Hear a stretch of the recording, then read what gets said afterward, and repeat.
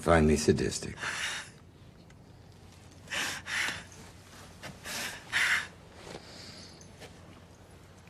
You know, I'll bet I could fry an egg on your head right now. If I wanted to. No, kiddo. I'd like to believe you're aware enough, even now, to know that there's nothing sadistic in my actions. Or maybe towards those other jokers. But not you. No, kiddo. At this moment, this is me at my most masochistic. Bill, it's your baby. Hello again, friends. This is the Film Effect Podcast. Good morning, Film Effect. That's it. That's the end of the game right there. That's World War III. Fucking hot recording right now. I literally never wanted to punch a movie in its face more than I had last night. Definitely worth your time. It's definitely worth revisiting. 15 minutes in, I'm like, Dorothy, we're not in Oakland anymore. It's in 4K, buddy. Check it out. So we're kind of like an afternoon, drive time type thing.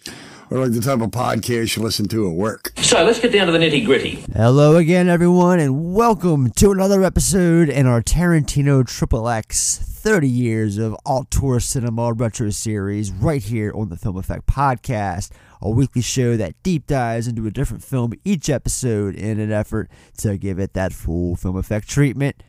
I'm Ed. And I'm Corey. And this is Kill Bill Volume 1.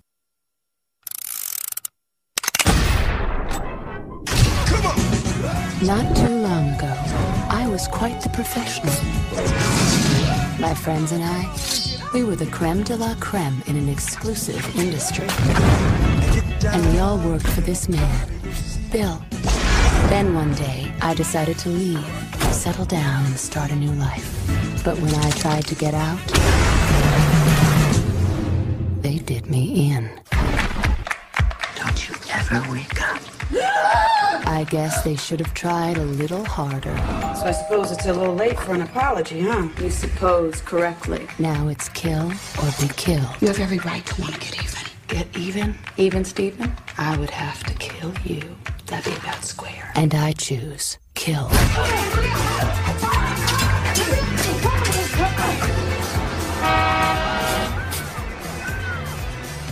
Mommy, I'm home. Hey, baby. How was school? One ticket to Tokyo, please. One way. That woman deserves her revenge. And we deserve to die. No kidding. I heard it was kind of hard. Silly Caucasian girl likes to play with samurai swords. Yeah. Any more subordinates for me to kill? Hi.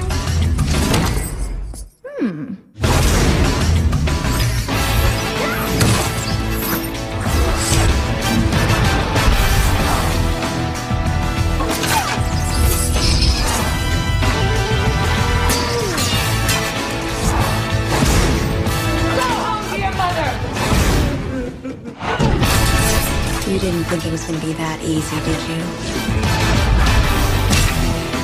For a second there? Yeah, I kind of did. Silly rabbit.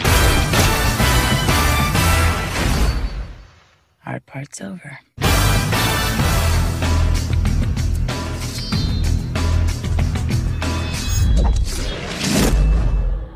After awakening from a 4-year coma, a former assassin wreaks vengeance on the team of assassins who betrayed her. Alright, so I'm just gonna get this out of the way now. I fucking loved this. This was so much better than I remembered it being. Why it took me so long to watch it again is beyond me, but I'm so happy that I finally did and rewatched it because, I don't know, I'm happy that we can just get down and just talk about this film because, like I said before, I hadn't seen this movie since it first came out on DVD, like, what's it been, 18, 19 years or something like that. It's been a while. I think I've borrowed it twice from you over the last 10 years, and I just never, I gave it back to you and never watched them for some reason. Like, I had the itch to watch it and never went through with it. There's a quick funny story to that. So you had them for so long. Not that that's a problem. That's usually how it goes. But you had them for so long. I actually rebought them on Blu-ray and didn't realize I had lent you my DVDs. And that was the precipice for me getting my movie app to remember who I lent stuff to. Because I was like, that sucks. I don't want to rebuy something again when I don't need to. It wasn't your fault. I just completely forgot about it. And you had it for a while. You're like, here. And I was like, oh, I thought I owned those at some point. Now I know where they went. Yeah, I remember that too. So yeah, and funny enough, like I said, never watched them, but I did finally watch it, and yeah, this was I enjoyed this film so much. I forgot about a lot of the stuff that Tarantino like incorporated into this movie. Like this movie is just like a smorgasbord of different genres and just, you know, just homages and everything, and like it's like our greatest hits of like 70s, you know, martial arts cinema, you know, a little bit of blaxploitation mixed in. Like it's so much in one, and I think a lot of people overlook that.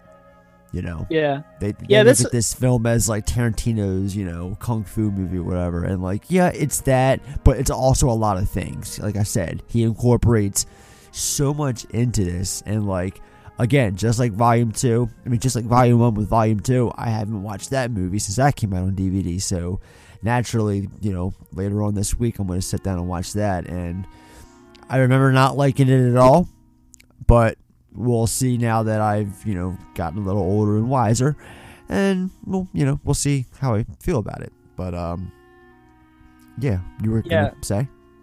I was just gonna say, like, I remember when this movie came out, and I loved it. Like, I thought it was awesome. But I do remember, like, the critical reception was kind of mixed. Like, it was definitely Tarantino's like worst received film up until that point. You know, because obviously Reservoir Dogs, Pulp Fiction, Jackie Brown were all pretty much universally praised by all the critics. And I remember audiences liked the movie and reading stuff, but the critics, I remember, were split. Like, it wasn't a home run like Tarantino had kind of had before. But I think looking back on it, I mean, to me, I've always liked it, and I think it still holds up. I still really enjoy it. Full disclosure, I really liked this movie when I first saw it too. The reason why I've waited so long to rewatch it has nothing to do with the film itself. It was kind of like one of those things where I kind of wanted to wait and watch them both together.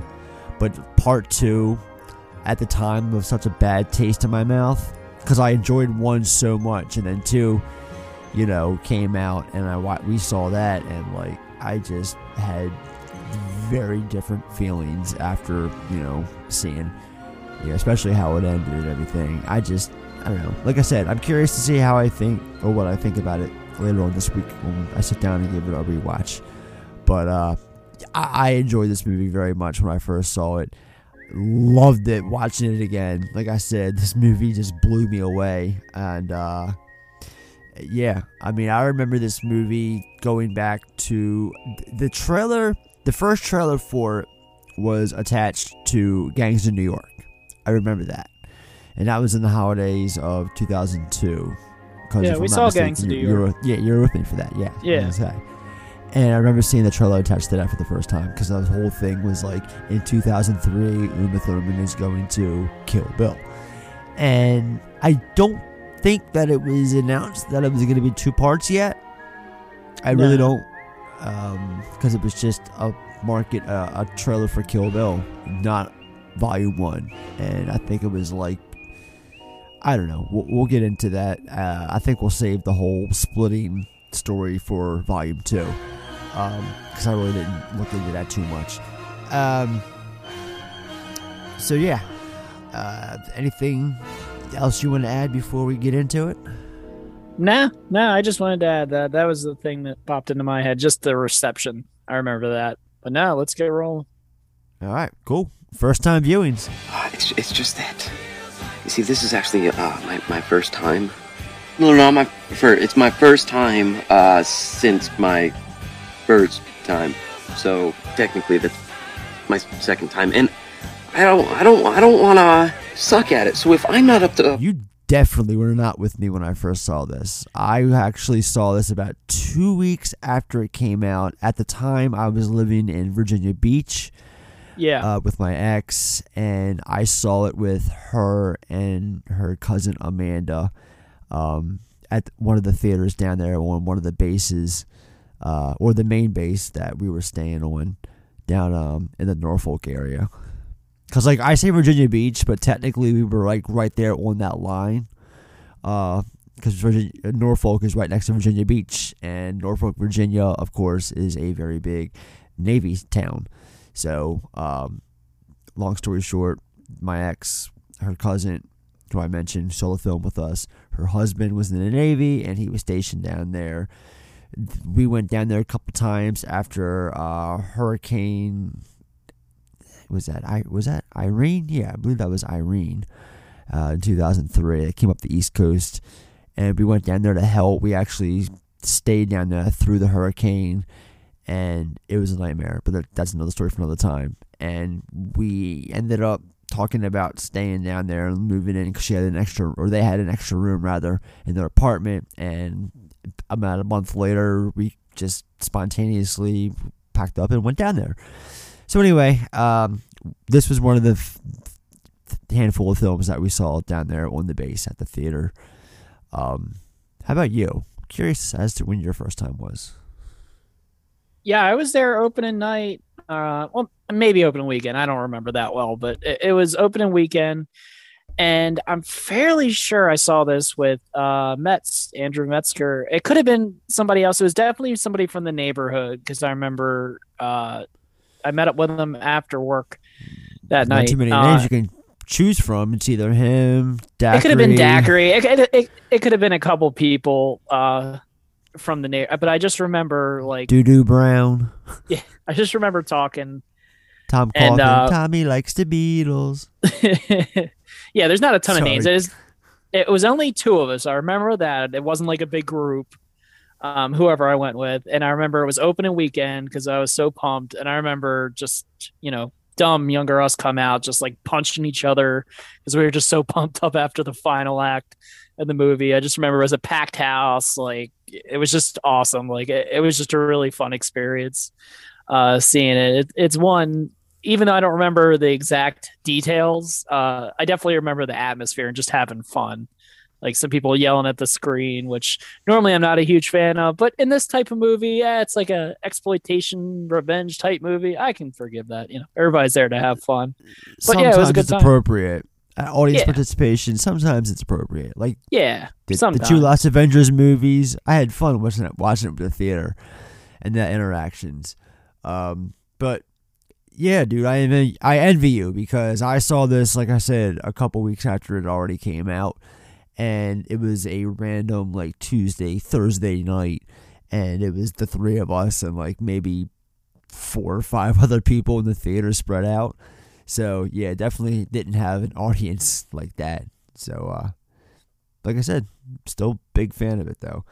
All right, well, story time. Tell me a story. Wait. Like my story? No, not your story, a story. Since you can't keep your mouth shut long enough for me to read my paper, tell me a story. I don't think I know any stories. You don't know any stories? No. All right, I'll tell you a story. This is a newspaper, right?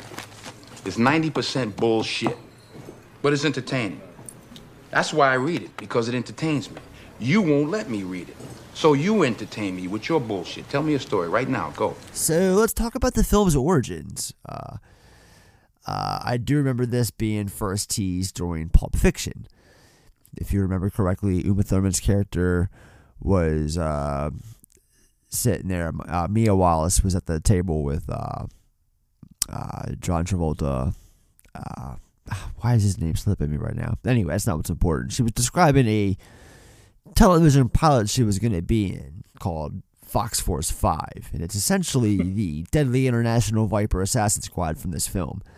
If you follow the description that she gives to him, she says the 5 girls in Fox Force 5 match up perfectly, based on her description with the 5 women she talks about. You have Daryl Hannah in this movie. She matches up to the blonde. Lucy Liu, Japanese.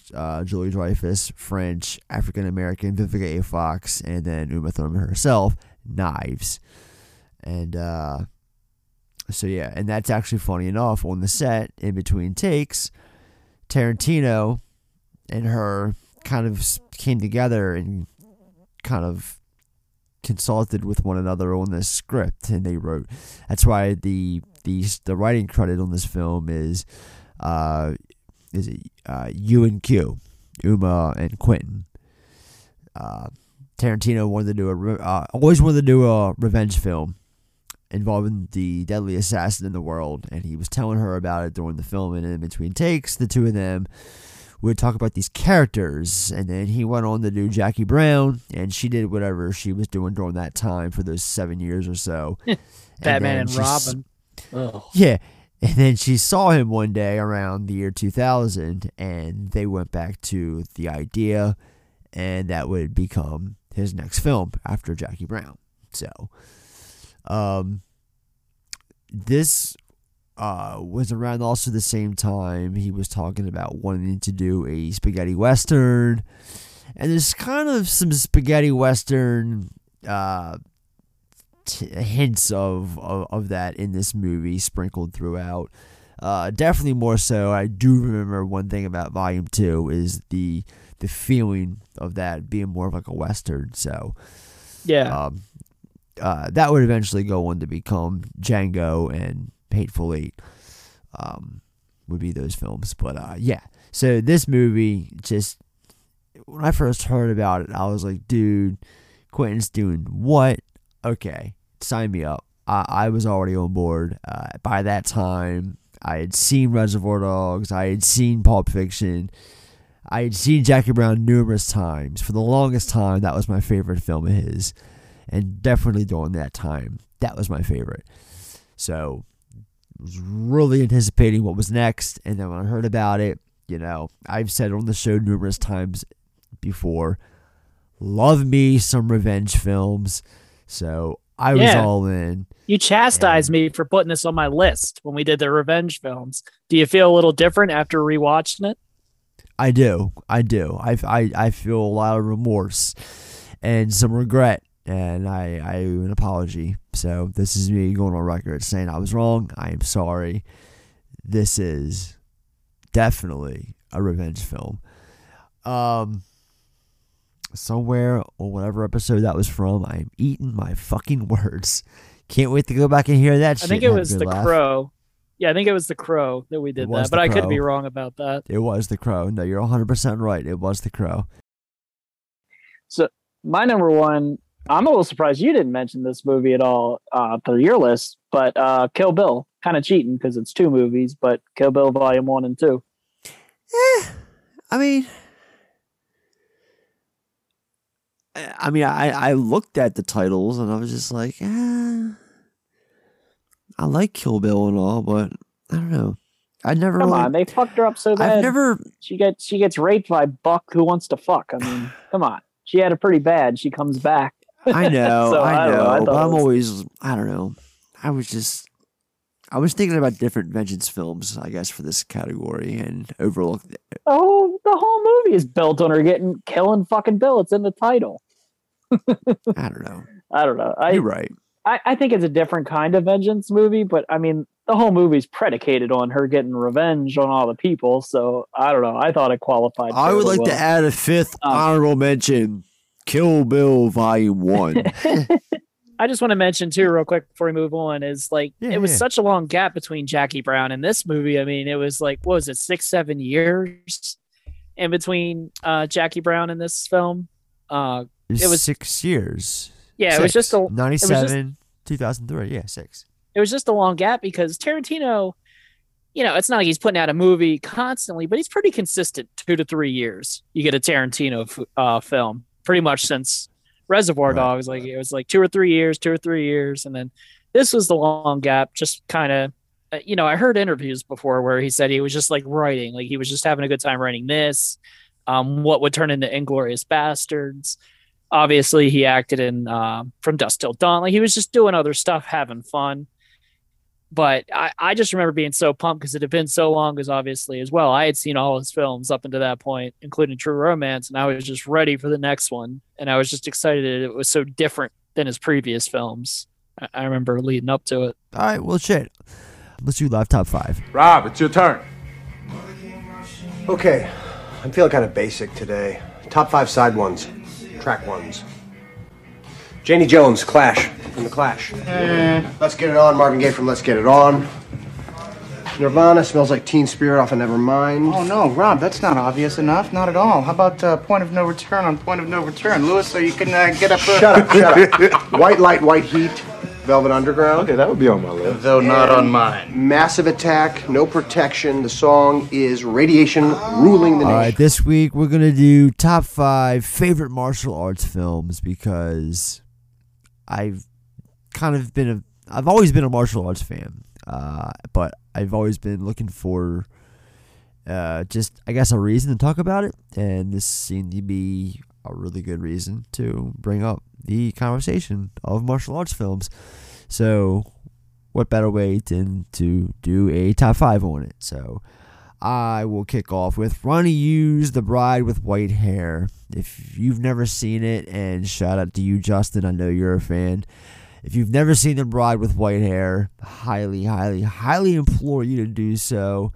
For better or worse, it's the reason that he got the job with such films as Bride of Chucky and Freddy vs. Jason, more so Freddy vs. Jason, which whenever we inevitably do that episode, I have a lot to say. Always have, always will. But yeah, The Bride with White Hair is just a wild movie. The less I say, the better for you. Check it out. I think it's about to come up on its 30th anniversary, if I'm not mistaken. But that's, neither here nor there. How about you? What's your number 5? Oh shit! Hang on. I'm sorry. I always forget this. I have honorable mentions. Of course, I have honorable mentions. I have 4 I wrote down, and I'll just go right through them. Steamroll right through these things. Return of the Street Fighter, IP Man, the first one, The Raid Redemption, and Enter the Dragon. So, all right. How about you? If you have any honorable mentions, or what's your number 5? Yeah, my honorable well, first I want to give a disclaimer. Martial arts isn't really my thing. I haven't seen a ton of like the Kung Fu martial arts movies. Not that I dislike them. I mean, I've seen some. I've seen a lot of the more popular ones. But if you said, Corey, like, what's your wheelhouse? It's like horror, American action, like Oscar drama. That type of stuff is the stuff I seek out. So this one, obviously I've seen stuff, but it's not my thing. Like if anybody starts talking about Kung Fu or anything like that, I'm kind of lost. So I just want to say that, like, if there's a cool movie that's not on my list, it's just probably because I haven't seen it. Like, it's just not totally fair. My thing. I wasn't even sure. I was kind of curious as to where you were at on martial arts anyway. So now that you got that out of the way, totally understandable. So, do you even have 5 films that you like? Oh yeah, I mean, I got 5 movies, but I'm just saying. I wasn't a knock. I didn't know. So yeah, like it's just. I haven't seen like the IP Man movie. Like there's just quite a few that I haven't seen that I know are good. Like I've seen some of Jackie Chan's stuff, but not a lot of it. So there's one that I leave off. That's probably why. My honorable mention was actually one of yours, is Enter the Dragon. It's just an iconic, important film, but it's been so long since I've seen it.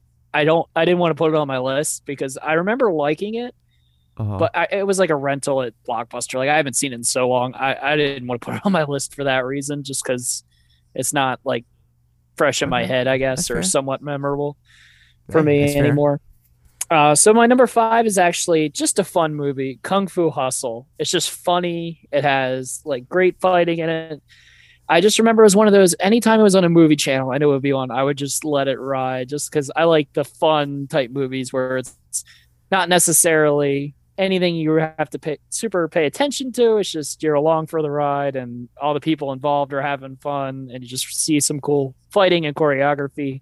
So that's why I always love Kung Fu Hustle. All right.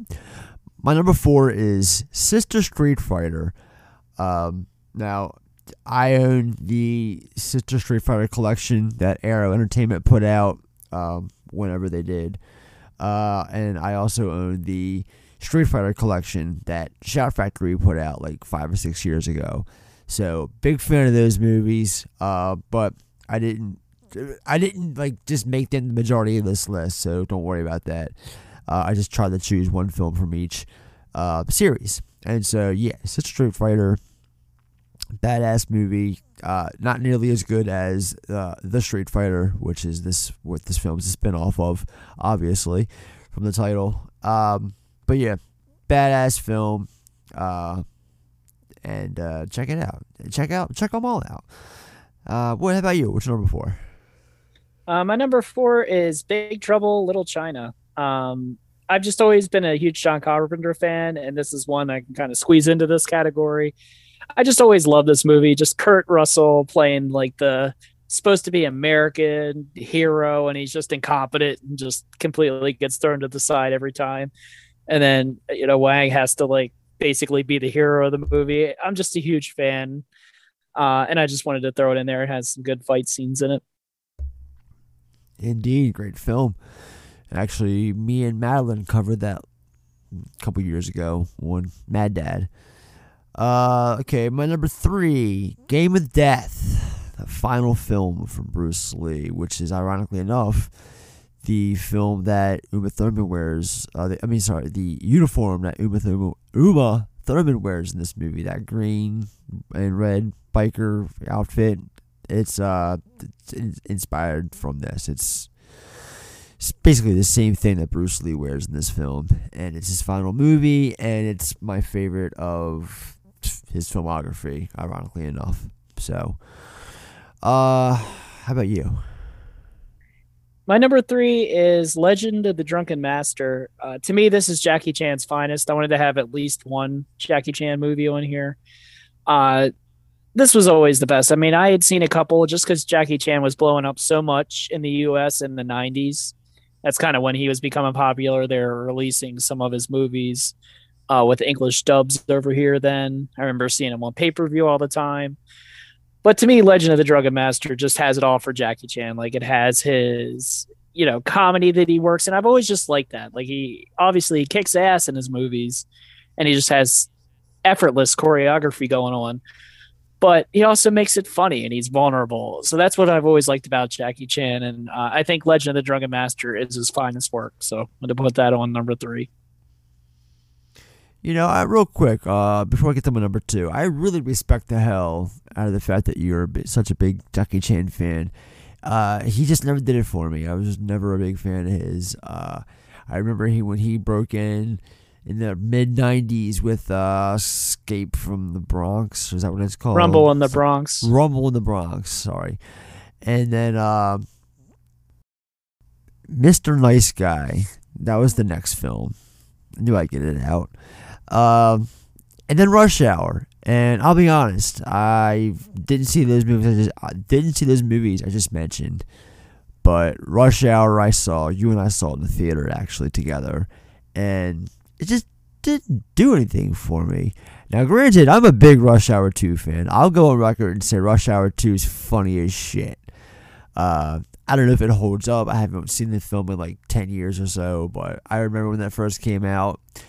I think like it was one of the first films that I rented early, pre-street, because I first started working there when that came out on DVD. And me and Venker fucking watched that shit together, and we were just laughing hysterically. That movie was just fucking hilarious. Again, at the time, haven't seen it in a while, so I can't really speak on it, with this current mentality of mine, current taste that I have. But yeah, just to wrap this whole thing up with Jackie Chan that you started, I've seen the Police Story films. They're good. And granted, what he does, his talent, I just, you know, I can't. I can't forget about that. I had to acknowledge that. You know, I respect the hell out of him for that. That stuff is awesome. You know, but you know, as far as holding a film, like I just don't think you mentioned he makes you laugh and all. Like I don't know. I just different strokes, I guess. You know, so. Have you seen? I was gonna just ask you though. Have you seen a more recent movie he was in, The Foreigner? He was actually really good, like dramatically, like his acting. He was really. Is that good the one with Pierce Brosnan? Yeah, and I don't want to build it up like it's not a great movie, Daughter but as gets far blown up or something. yeah, it's not a great movie by any stretch. But Jackie Chan was pretty strong in that one, like a more recent performance I had seen him in. I like that. Yeah, I've seen him like pop up over the last like 5 years or so, doing like more dramatic roles and stuff. I guess he wants to be taken more seriously now that he's, you know, gotten older and can't really do the shit that he could do before anymore. Which, you know, I can respect. It's kind of like that old, you know, respect the hustle kind of thing. So, yeah, again, one more time, just respect that you love him so much, and I kind of wish that I had the same, you know, appreciation for him, I guess. Anyway, getting all out of the way, my number 3 is, or number 2 rather, is, okay, so we're bringing up all these, you know, like movies with Bruce Lee and Jackie Chan and, you know, Ronnie Yu Productions and stuff, but I'm gonna bring Jet Li to the party. My number 2 is Kiss of the Dragon. Fucking the one with Bridget Lee, he did about 20 years ago or so. I don't know what it is about that movie, but I have, honest to God, seen that about 15 times at least in my lifetime. And I went back and watched it probably about 7-8 months ago. I rented it on Vudu, and it still holds up. There's something about that movie I have always fucking just really, really liked. And I think that was like, if it wasn't the last film that Bridget Fonda did, it was one of the very last ones, at least. And, you know, it's a shame. I miss Bridget Fonda. And, yeah, have you ever seen Kiss of the Dragon? I guess I should ask that. I did a long time ago. I'm not gonna lie. Yeah. I'm not a big Jet Li fan. Never been a Okay. Jet Li fan. Never did much for me. Just like me with Jackie Chan. So, yeah, Kiss of the Dragon for me. And that's one of his American mainstream films. But still, it's a really fun movie. So, how about you? You know What's your what? Number 2. This isn't on my list, but you know what movie I did like with him in it was which was the one with Bob Hoskins? It was like his master or whatever like that. Which movie was that? Shit. Is it Undamaged? Unleashed No. maybe or something like that. Unleashed, yes. Unleashed, yes. That movie was not a good movie. I just remember Bob Hoskins yelling at Jet Li, and I liked it. I just wanted to throw that out there. Yeah, because he didn't talk or some shit like that. Nah, he was like supposed to be like a dog or something. Like he had him on a leash and he would like yell at him. And I just love Bob Hoskins. So And every time he took the collar off, like Jet Li would go after like whoever he would sick him with. I remember that movie. There's a reason I didn't think that movie was good. Just the premise alone sounds like dog shit. No, but it's just, I don't know. That one's always stuck in my head. Anyway, moving on. My number 2 is the film we're about to talk about, Kill Bill. It's just, I've always loved it so much just because it combines so many genres, but you know, mainly like the samurai martial arts genre, and one of my favorite directors, Quentin Tarantino. So, you know, how could I not put it on the list? We'll get into more, obviously, as it goes on, why I like it. All right. I like it. My number 1 is The Street Fighter. 3 words. Sonny fucking Chiba. I thought at first I was like, you like Street Fighter the movie? Really? That was your number 1? Hence I had to emphasize the Street Fighter, The fucking Sonny Chiba from like 50 years ago. Movie's fucking badass.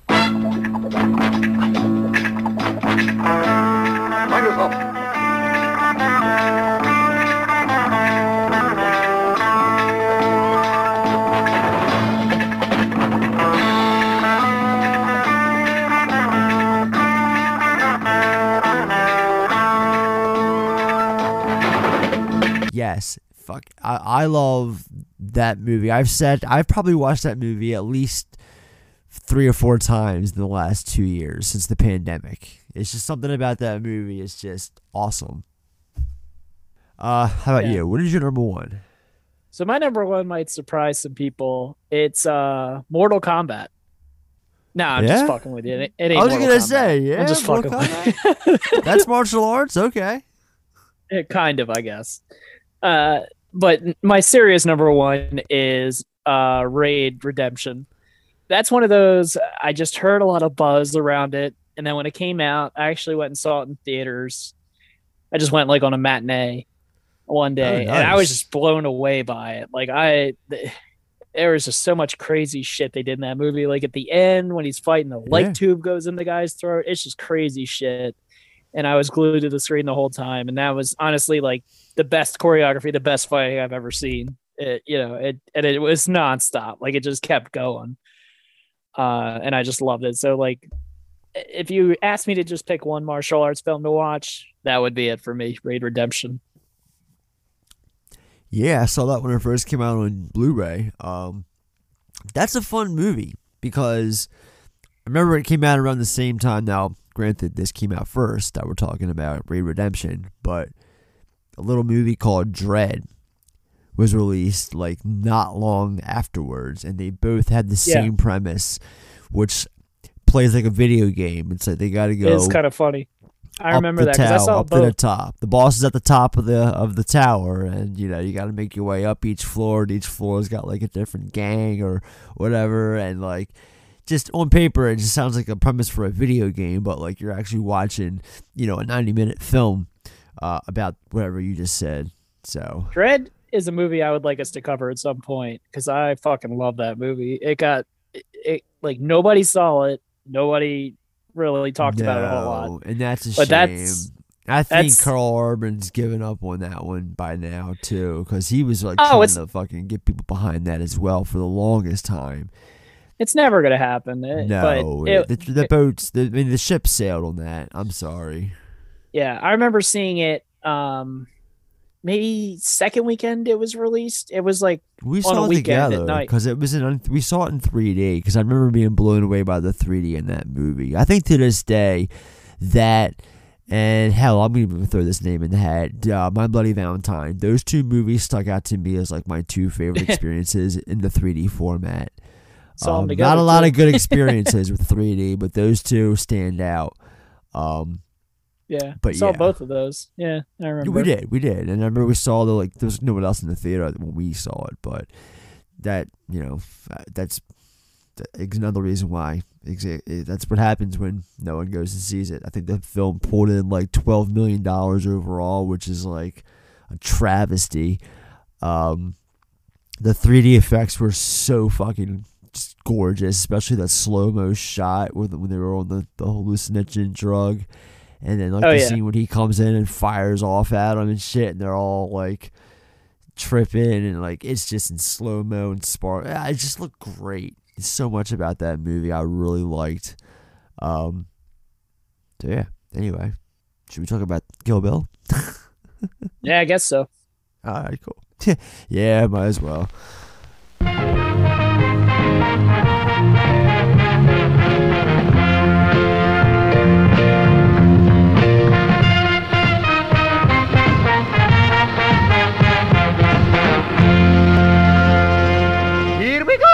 Alright, so right off the bat, we get that old school Shaw Vision, feature presentation. So, the Shaw Vision, that's a tribute to the old Shaw Vision 70s cinema and studio. More on that later on in the trivia tidbits. So, moving on. we are treated to a quote to kick off the movie. This is one of those films that have the infamous quotation to start the film, and this is one that says, "Revenge is a dish best served cold." Old Klingon proverb. While the exact origin of this quote is unclear, it serves to suggest that the act of revenge is the most gratifying when it is unanticipated or unsuspected, and the more ruthless the manner in which it is taken, the better. So let's talk about this theme of revenge and how it plays into, the overall theme of this movie. I guess this is kind of like a follow-up conversation to the topic of this when we had our Crow episode a couple months back or whenever that was. Like I said in that episode, this is probably one of my favorite, if not my favorite, subgenre of movies ever. I am a sucker for a good vengeance movie. And this is kind of the part episodes back, we had this conversation where we started debating about Kill Bill, ironically enough, being a revenge movie. Alright, so kicking off in black and white. We got the bride at her most vulnerable, beaten and weak. And then we got Bill. We hear Bill taunted her. It's important to say or note that we hear Bill. We do not see Bill. He cleans her up with his handkerchief, like all the blood and shit. She's got a bruised, beaten, bloodied fucking face. Like, it's just a close up on her face in black and white. We don't really know what's happened. I mean, we can imagine what's happened. She's in her bridal gown. So clearly she was, at the altar, and then Bill shows up with, the gang. And they crash shit. And they take wedding crashing to a whole new demeanor. And so this is, like I said, how we kick it off. Just a close up on her face, and he wipes her off, and we hear him. We do not see him. In fact, we don't see Bill in this movie at all. I was going to say that in the trivia tidbits, but nah, fuck it. We don't see his ass till volume 2. And I was surprised, because I didn't realize that until after it ended. I was like, didn't see Carradine. I forgot about that too, because obviously you see the rest of the gang, because you see that scene where, they're looking down at her. You see that several times with all the other members, but not Bill. He ain't in that shot. Nope. And it's funny too, because we don't really see Bud either. Michael Madsen. Well, he's in there. He's standing there when they show the group. That's it. That's it. And then you hear him at the very end, like some dialogue, but other than that, like, he's absent until volume 2. I remember him having a big role in volume 2, so I'm curious to see how that plays out. I vaguely remember some things here and there, but anyway, we'll begin back to this story here. So she's pregnant. She tells him the baby's his, and as soon as she does that, bang, and then it cuts. It's like her pregnancy cost her job. Kind of like in real life, too. It's kind of like how art imitates life, because, the story goes, she got pregnant with Maya Hawke. I think it was Maya, who she was pregnant with around this time. Anyway, she was pregnant and nearly lost the role, but Quentin was just hesitant on making sure she was the bride. Yeah. They started this from the beginning together, and they were going to go through with it together. So he held off on production. So we talked earlier about this movie, it coming out, for X amount of time, the biggest gap, and well, it's kind of Uma Thurman's fault. So blame her on that. And yeah, so I guess the studio wanted to push through and get another actress, but Quentin's like, nah, that's not going on. That's not happening. We're going to wait. Yeah. So good on him. And it makes sense. Like I said, they have so much history behind doing this. To be fair to him, I can't imagine someone else in this role. I mean, I'm sure somebody else could have did it fine and in a parallel universe, Kill Bill would have still been good with another actress. But honestly, like Uma Thurman's so synonymous with this role, and I think she's so pitch perfect throughout the movie. I really have a hard time imagining another actress doing what she did in this movie and pulling it off as well. Uma is so good in this movie. Like, she does a lot, and she goes through a lot. And yeah, she does have a stunt double that I'm going to be talking about later on, who's kind of famous. And but a lot of the stuff was her as well, and you know, she did a lot of hard work and training in preparation for this role, and it shows. It and also you got to remember, like we just mentioned, the whole pregnancy thing. You know, she had, who I'm assuming is Maya, and that's pretty much after that. It was get to the gym, get training, get working out. Just it's time to get back into, you know, Kill Bill shape, because you are the fucking bride. So anyway, opening credits we hear Set the Bang Bang, My Baby Shot Me Down. It's Nancy Sinatra's melancholic cover of Cher's 1966 hit song. And then we're told this is chapter 1 with 2 in parentheses. The bride arrives at the front door of Vivica A. Fox's of Renita Green's house, aka Copperhead, by the way, because all these characters have code names. More on that later. And the two immediately start beating the holy hell out of one another. Yeah, it's just a good way to kick it off. Just first in the living room and then into the kitchen, just beating each other's asses. Like, the two are just beating and battered. Then all of a sudden, a little girl comes in, and like the two of them are sitting there, like pretending the fucking family dog Barney destroyed that living room, and they're there cleaning. It's like it looks like Barney did a lot more than just destroy the living room. It looks like Barney did a number on your fucking face, because both of them have like slashes and blood running down their faces, and it's sweating profusely. Yeah, they're all bloody, they're sweaty, they're out of breath. Like, it's just so funny. And, you know, I think this part goes a good way in setting up the bride character. Because, yeah, she's out for revenge. Yeah, she wasn't a good person. But she's not a completely irredeemable. Like, she's not going to kill a mother in front of her daughter. Like, that's why she stops and goes along with it for the sake of the girl. And you learn, like, obviously she does have a conscience, even though she's going to be murdering people. And she used to murder people for hire, you know?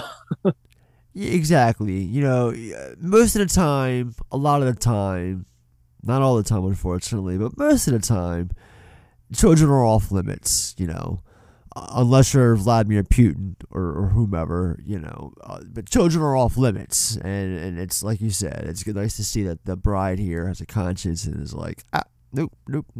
I'll play along with her mother's stupid game. Say it was the fucking dog. Like, okay. And yeah, I'm not even sure the little girl is buying that bullshit, but that's whatever. And then each time the bride's name is mentioned here, they go into the kitchen to calm down and make some coffee. And like I was getting ready to say, every time the bride's name is said out loud, there's an audible sound that blocks the name from being heard, even though we see her name later on written on a plane ticket. Yeah. Her name is Beatrix Kiddo. So, Vivica A. Fox. What'd you think of her in this movie?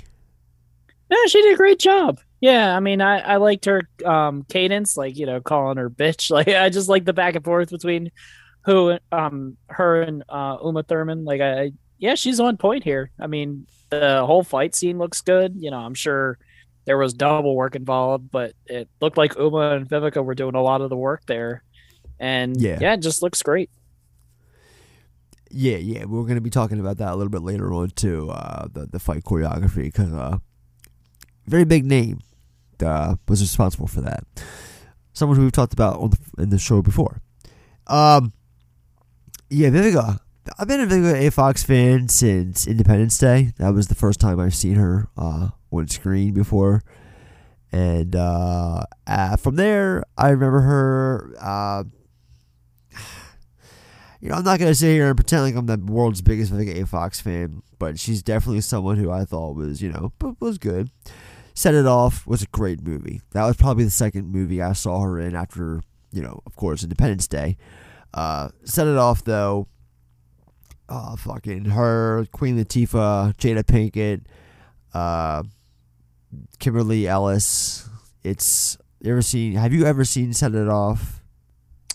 No, I mean, technically I think I have, but honestly, it's been so long, I couldn't really tell you anything about it. I think I saw it when it came out, and that was it. F. Gary Gray film where they rob banks and stuff, and like John C. McGinley's detective characters after them, and there's a big. Did it come out in the late 90s? It came out in late 96, so about 25 years ago. Yeah, I remember when it came out. I watched it then, but honestly, I don't remember much of anything about that movie. I like Set It Off. It still holds up, too. I've seen it twice. I saw it when it first came out on video, and then I rewatched it about 2 years ago. I streamed it wherever, and it's good. It's got a really powerful ending. And so, yeah, that's another film Vivica's in. Fucking Booty Call. Never seen. Where are you at on Booty Call? I remember seeing it on like pay-per-view, seeing the previews for it. I don't think I've ever watched that movie though. Oh, I remember seeing the trailer for it. Me, Venker, and Venker's brother Carl saw Booty Call. Fucking one of them two rented it, and we watched it over at their place. And I was just like, yeah, this movie.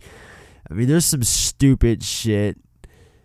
There's some shit that doesn't fucking hold up all this years later, but stuff that's still like embedded in my brain. I think the dumbest quotes from that movie, I'm not even gonna fucking try and sit here and say them out loud because, like I said, some of this shit does not hold up. Yeah. Anyway, moving on. Idle Hands. Gotta mention Idle Hands. Fucking love Idle Hands. Going to be talking about Idle Hands sometime soon. Possibly a Halloween Horror-thon candidate. Not sure. Question mark. But Boat Trip. Remember Boat Trip? Cuba? Yeah, that movie. I remember seeing it. Like back when it came out, it was fine. Rewatching it now, that is just like a horribly offensive movie. Like I think I watched it again like several years ago. Oh my gosh, that is such. Dude, don't go back and watch it. I haven't seen it since it first came out on DVD. I don't really have any intentions of going back because I kind of cringed a lot of the time back in 2003 watching this. Yeah. So it goes from cringe to unwatchable. Like honestly, that movie should be stricken from the record. It's not good. It's like, hey kids, remember Horatio Sands? Or better yet, remember Rosalind Sanchez? Remember? Huh? Remember when everybody was homophobic? Yeah. Yeah, I know. But no, guys, we got Roger Moore in our movie, and he's gay in real life. So if he approves, then of course it's got to be, safe. It's clean. It's classy. It's like, whatever. Fuck off. Your plot alone is just a big old red flag. So anyway, all right. So let's move on. We could sit here and talk about Vivica A. Fox for hours, but let's just continue on with the movie. So the two, they agree to continue the fight another time, even though Vernita tries expressing regret and says that she's a changed person. And they decide, and they decide to carry out the fight that night at 2:30 in the morning. Random ass fucking time, dressed in black. So she says that she needs to fix her kid's cereal and attempts to shoot her through the fucking kaboom cereal box. Haha, get it? And when the bride kicks her coffee at her like a fucking ninja and then lunges her fucking hunting knife that she had attached to her into her chest and kills her on the spot. And then she turns around and wouldn't you know, little Nikki's there. I'm not talking about the movie either. I'm talking about her daughter, Nikki, standing there, watched her mother die, just kind of emotionless. She's just sitting there, or standing there rather, showing zero emotion, kind of the same look she was giving when she walked into the house and was sniffing her mom's bullshit from a mile away. But, you know, whatever. Child actors. They never claim to be award winners.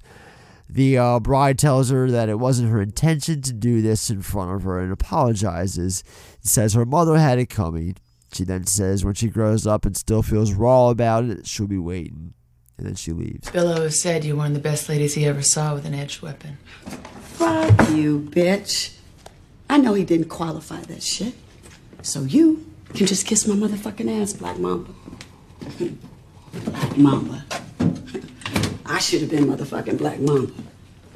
Weapon of choice? If you want to stick with your butcher knife, that's fine with me.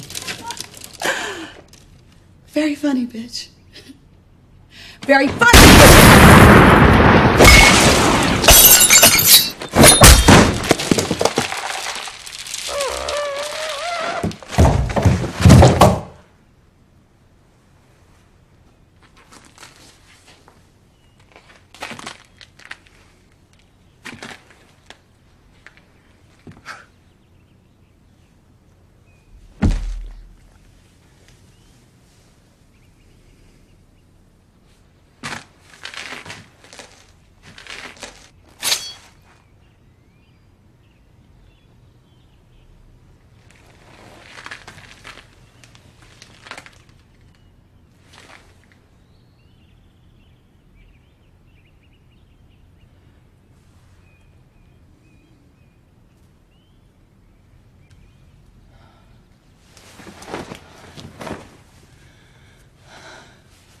It's not my intention to do this in front of you. For that, I'm sorry. But you can take my word for it. Your mother had it coming.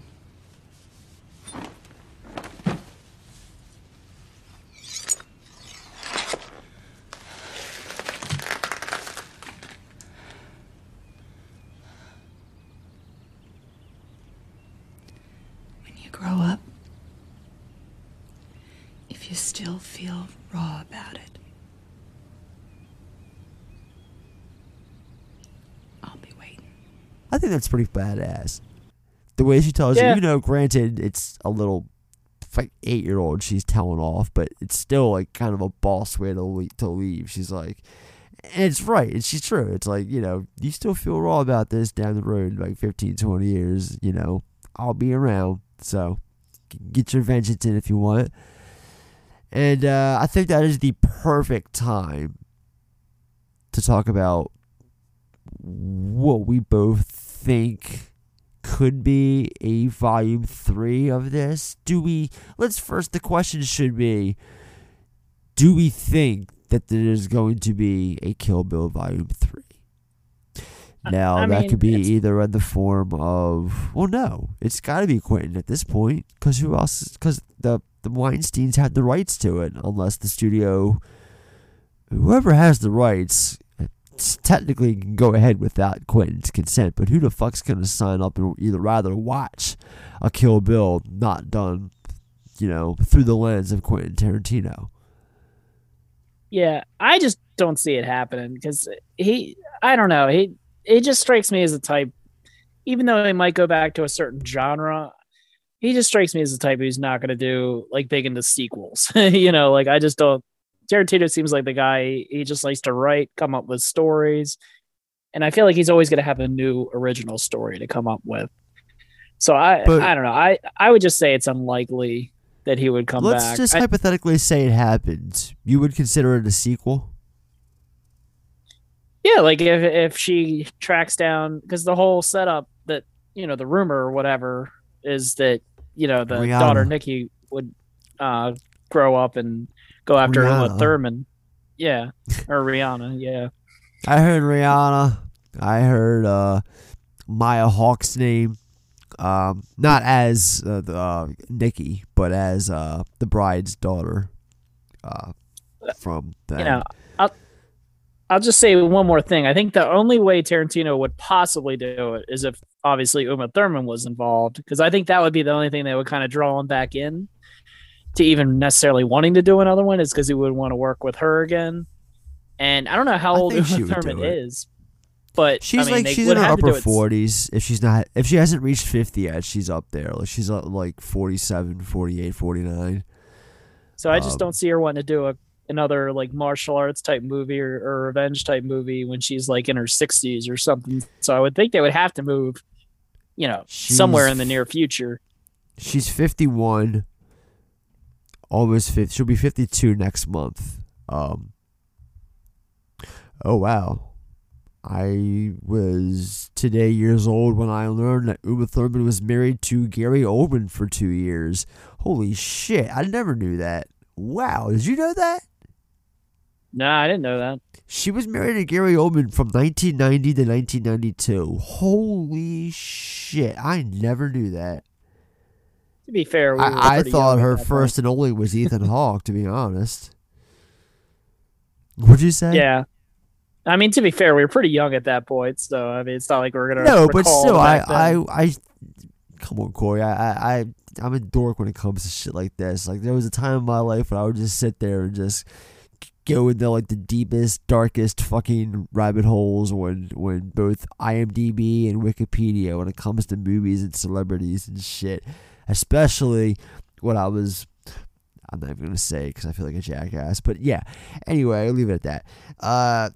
I'm surprised I never saw this or read this before. I would have never even connected these two people together at any point in life. So, hey man, good on both of them. I'm not disgusted by it. I'm just surprised that I never knew that. So anyway, getting back to Volume 3. Yeah, I think at this point, like, if it's gonna happen, it needs to happen soon.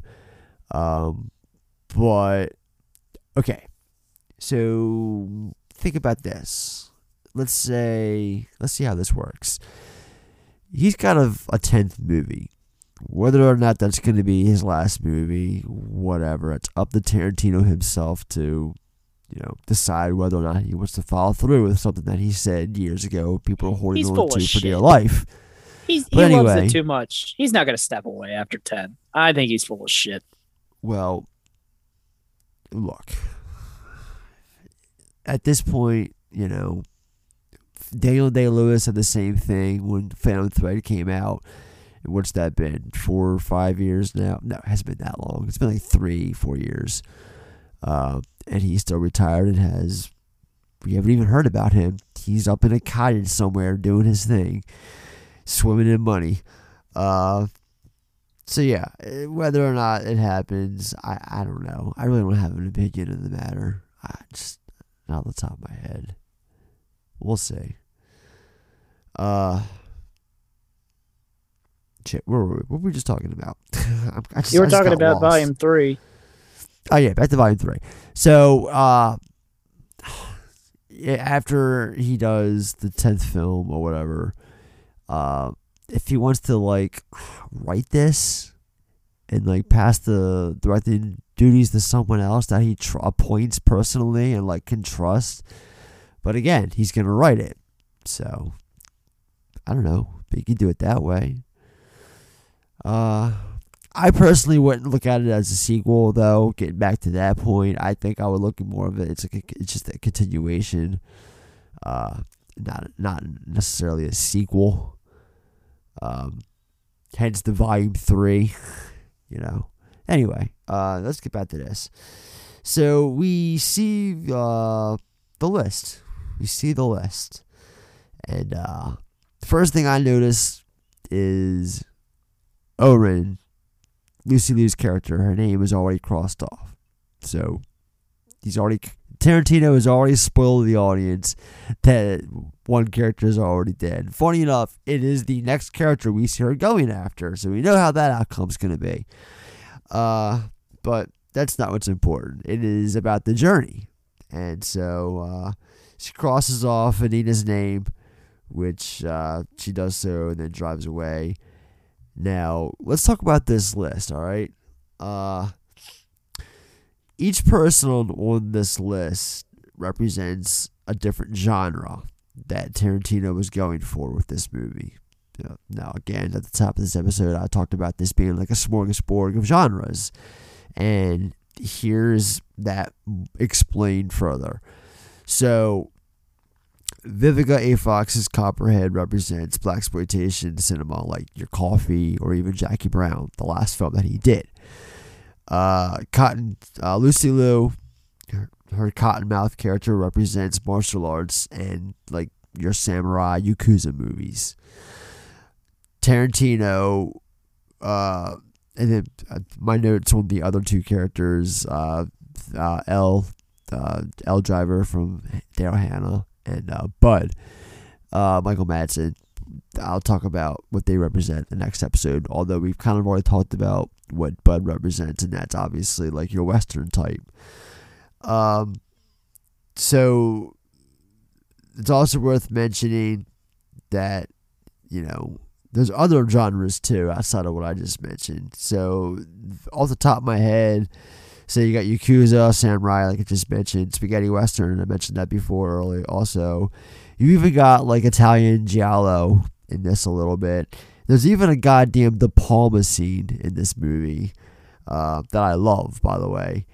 And the last note that I have here that I want to talk about before we continue is the fact that this movie was shot chronologically and not like according to like this, because how Tarantino fucks with time, not according to like how he filmed it. Like it was shot like, you know, it was shot like chronologically, like in real time, the way it was meant to be. Like the first thing they shot was the massacre in the church, and then they went on and went to, you know, Japan and did the whole thing with Lucy Liu, and then they went to wherever, I'm assuming LA, to do Vivica A. Fox, and then so on and so forth, you know, just according, they shot it in the order of the story. Then we're in chapter 2. We're already in chapter 2, The Blood Splattered Bride. So it's 4 years and 6 months earlier, and we're in El Paso. Enter Michael Parks. His character, Earl McGraw. Now, does he look familiar? Yeah, recurring character. Yeah. Yeah, where have we seen him before? He was in, was it From Dusk Till Dawn? From Dusk Till Dawn. In the opening scene, funny enough, he is the cop who gets his head blown off by the Quentin Tarantino, of all people, funny enough. Yeah, I just watched that with Madeline about 2-3 weeks ago. It's funny we talk about that, and I didn't tell her about the swerve halfway through either. She was blown the fuck away. Like, wait a minute, what the hell are we watching? Like, yeah, you didn't see that coming, did you? So, yeah, same character. I love it, and it's not the last time we're gonna see him in a movie either, because he shows up in goddamn Grindhouse in the first one, Planet Terror. Right? Yeah, Planet Terror. The one with, Planet Terror. Yep. And then the guy that's with him is his son in both real life and in character. It's James Parks, who's playing Edgar McGraw.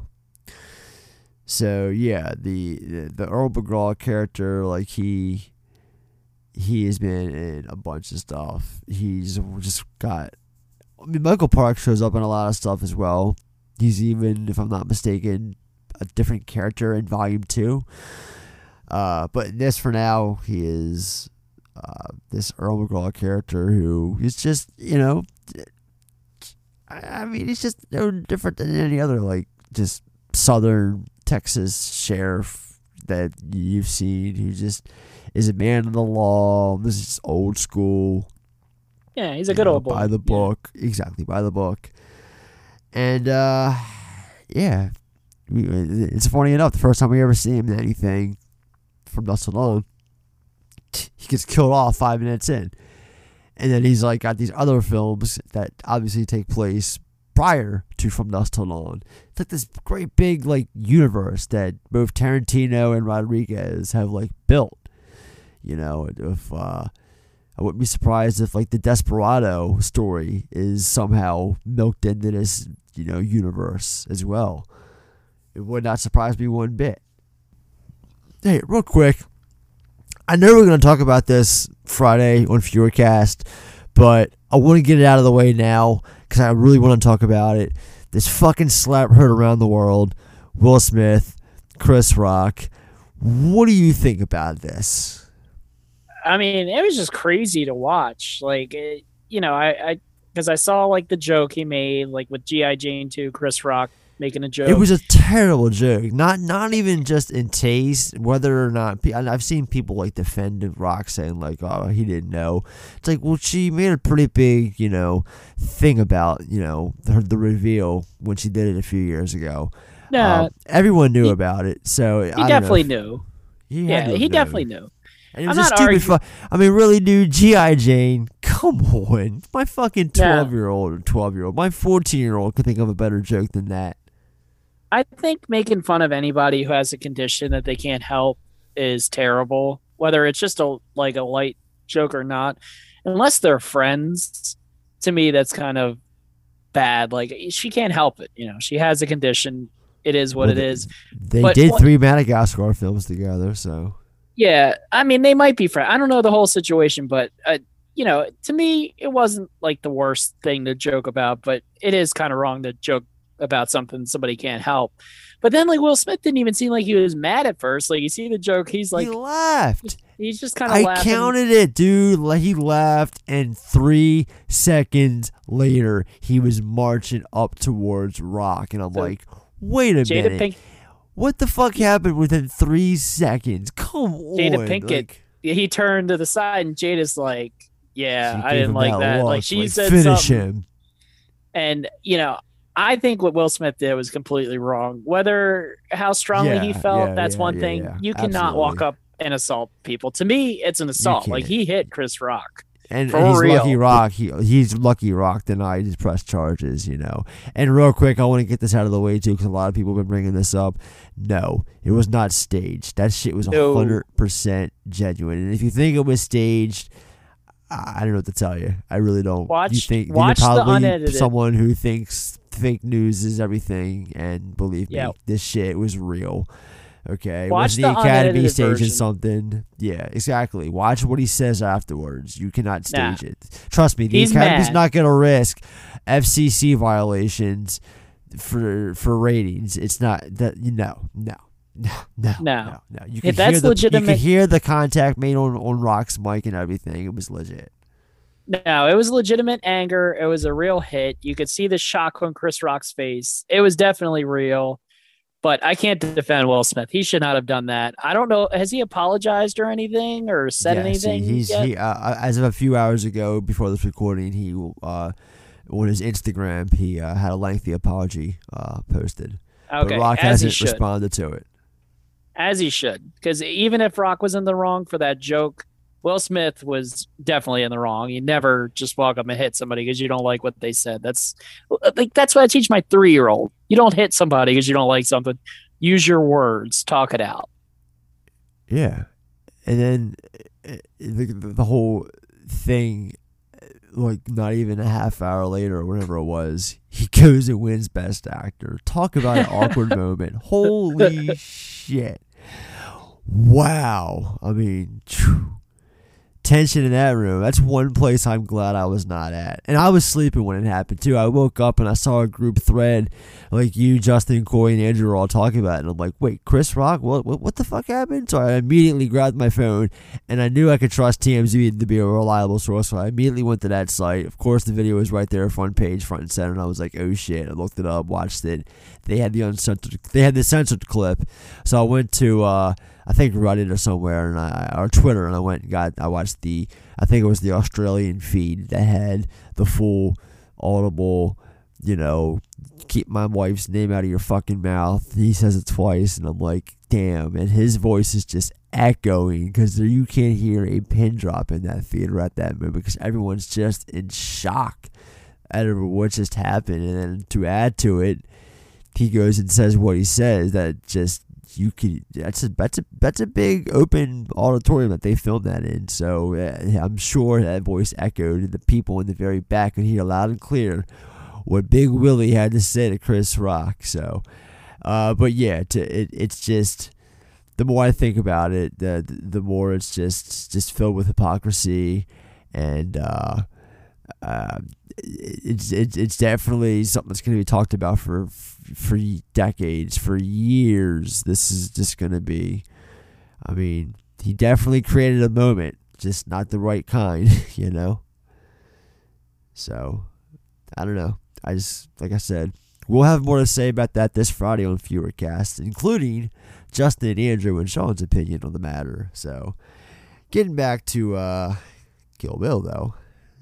So, like I said, chronological, all that. So, we're at Chapter 2, The Blood-Splattered Bride.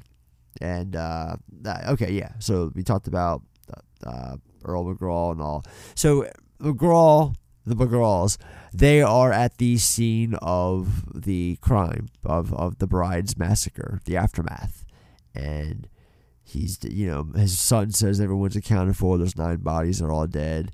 And he looks down, you know, he makes the comment how she was, you know, used to be a beautiful or pretty thing or whatever, and then like all of a sudden out of nowhere she like fucking spits up blood into his face, and he goes, "Son number 1, this tall drinker cocksucker ain't dead." And he just wipes the spit from his face. It's fucking hilarious. This I actually had to rewind it and watch it again because I was laughing so hard at it.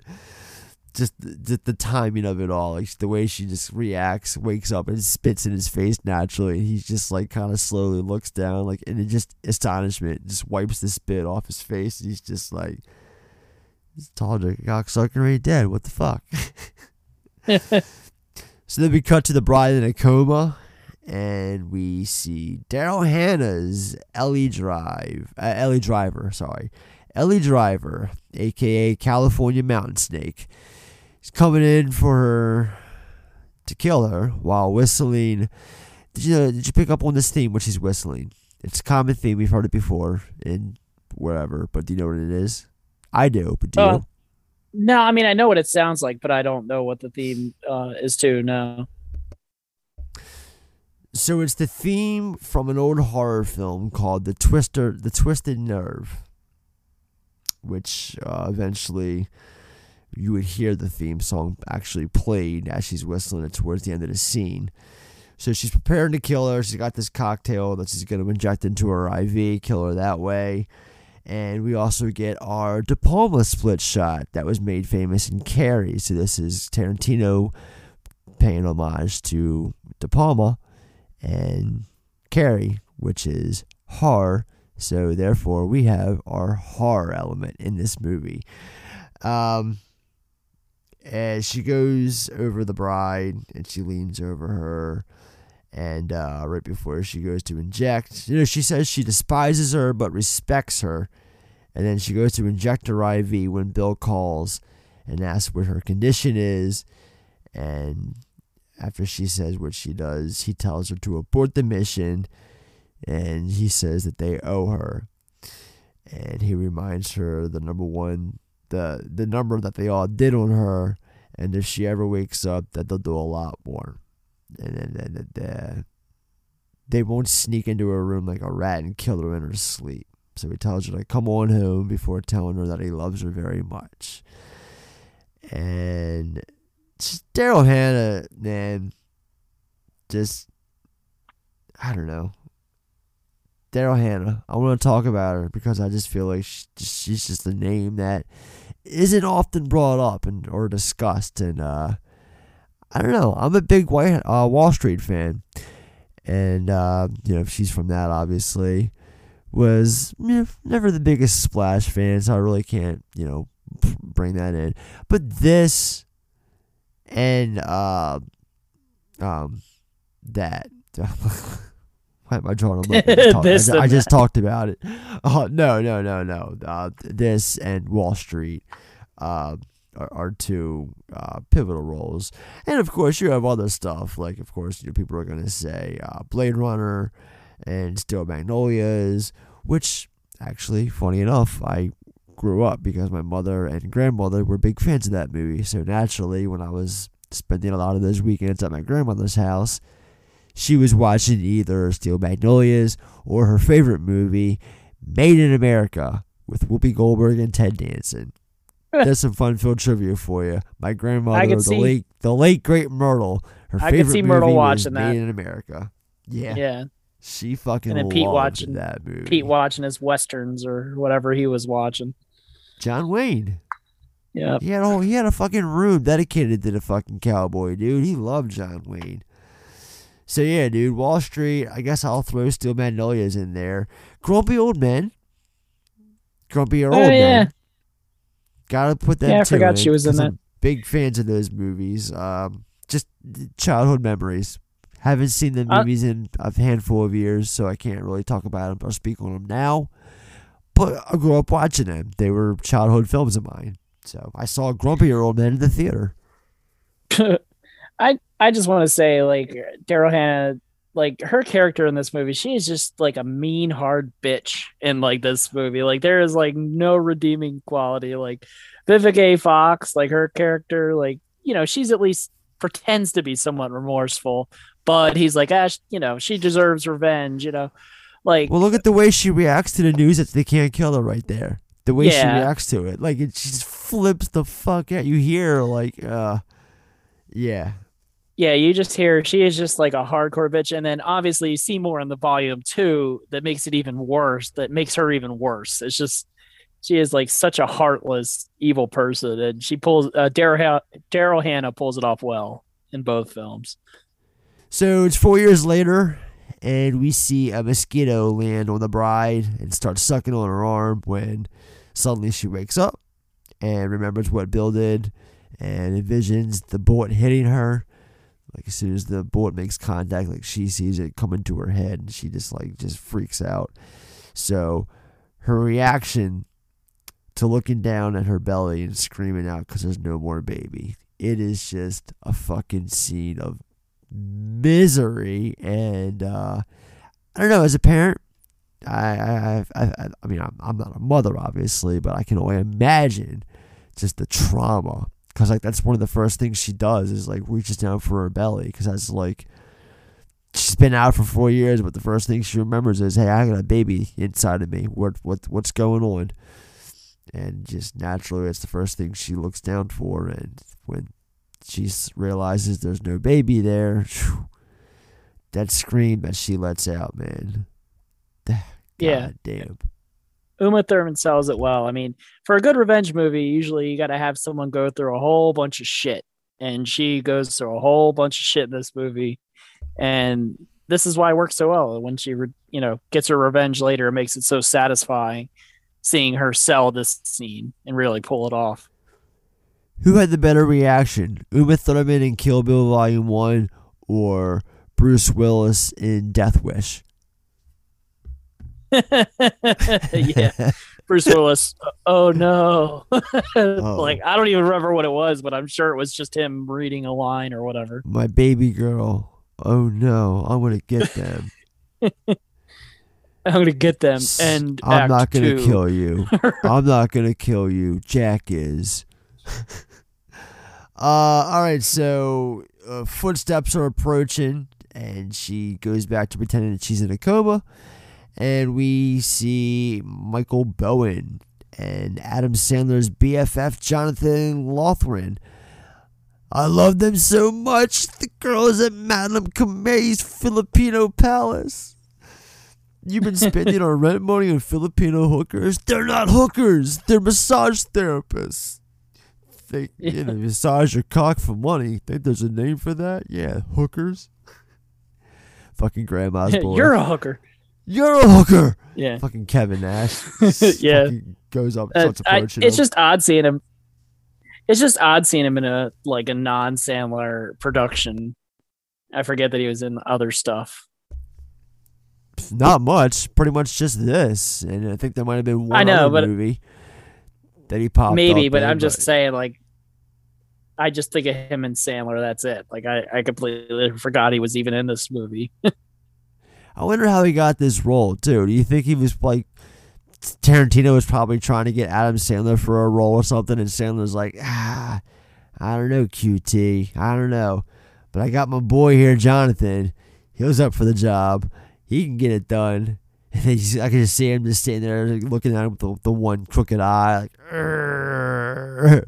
because he always has like I a don't fucking know. crooked eye in a lot of the movies that he's in. If That's we ever like his have a gimmick. conversation, if we ever have a conversation episode with either Quentin Tarantino or what's the other guy's name, the Adam Sandler guy?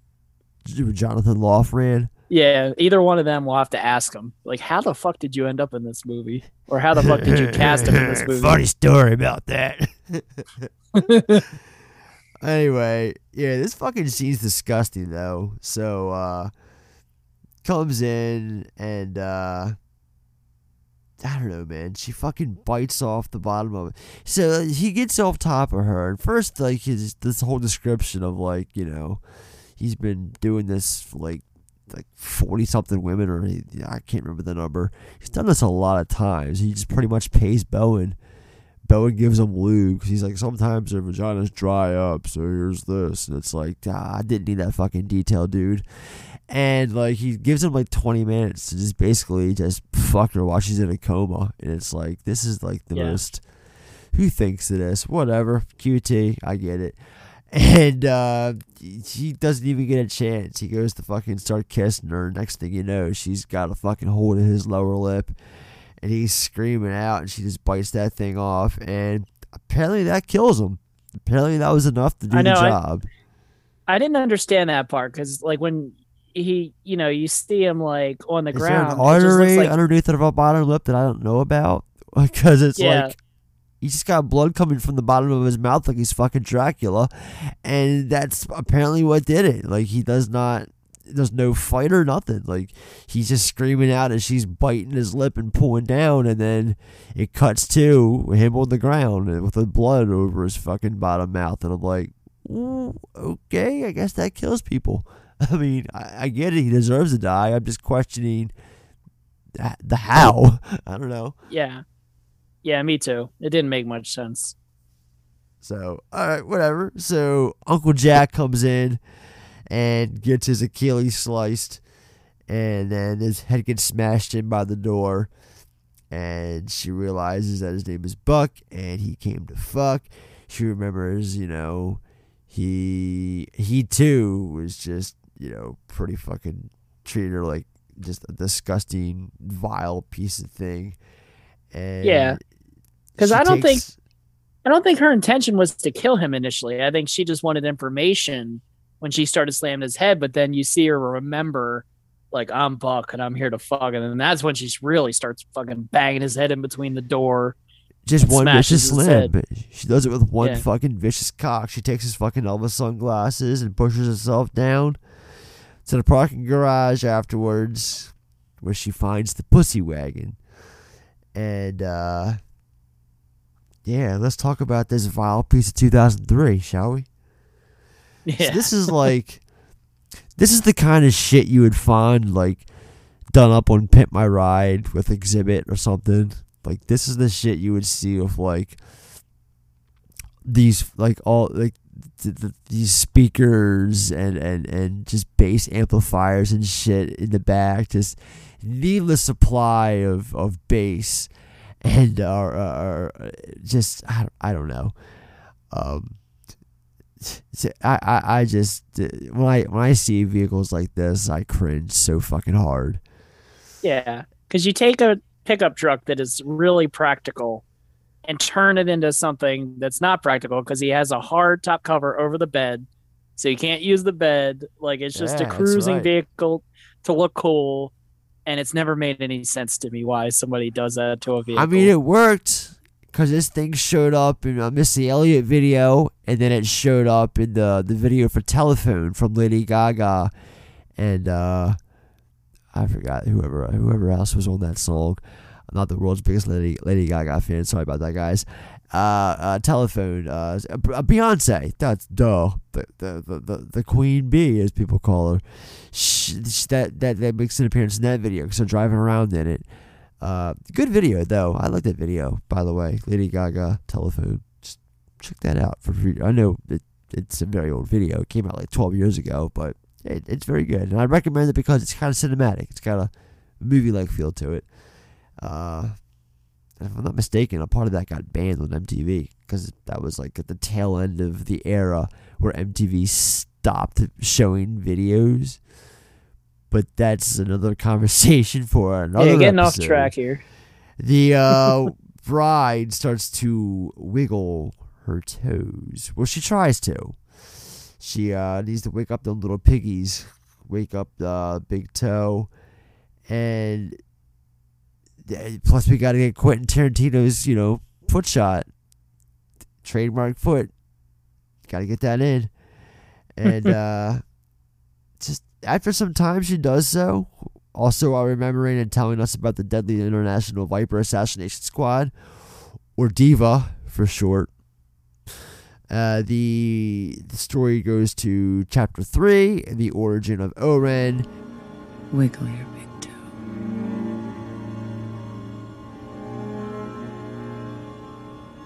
Wiggle your big toe. As I lay in the back of Buck's truck, trying to will my limbs out of entropy, wiggle your big toe. I could see the faces of the cunts who did this to me, and the dicks responsible. Members all of the Deadly Viper Assassination Squad. When fortune smiles on something as violent and ugly as revenge, it seems proof like no other that not only does God exist, you're doing his will. At a time when I knew the least about my enemies, the first name on my death list, O-Ren Ishii, was the easiest to find. But of course, when one manages the difficult task of becoming queen of the Tokyo underworld, one doesn't keep it a secret, does one? We're told that she was born on an American military base in Tokyo. At the age of 9, she saw her parents murdered by a crime boss. And, Lucy Liu. So she plays O-Ren in this. And do you know how she got this job? No, I don't know, actually. Tarantino was a fan of Shanghai Noon. He liked her in it.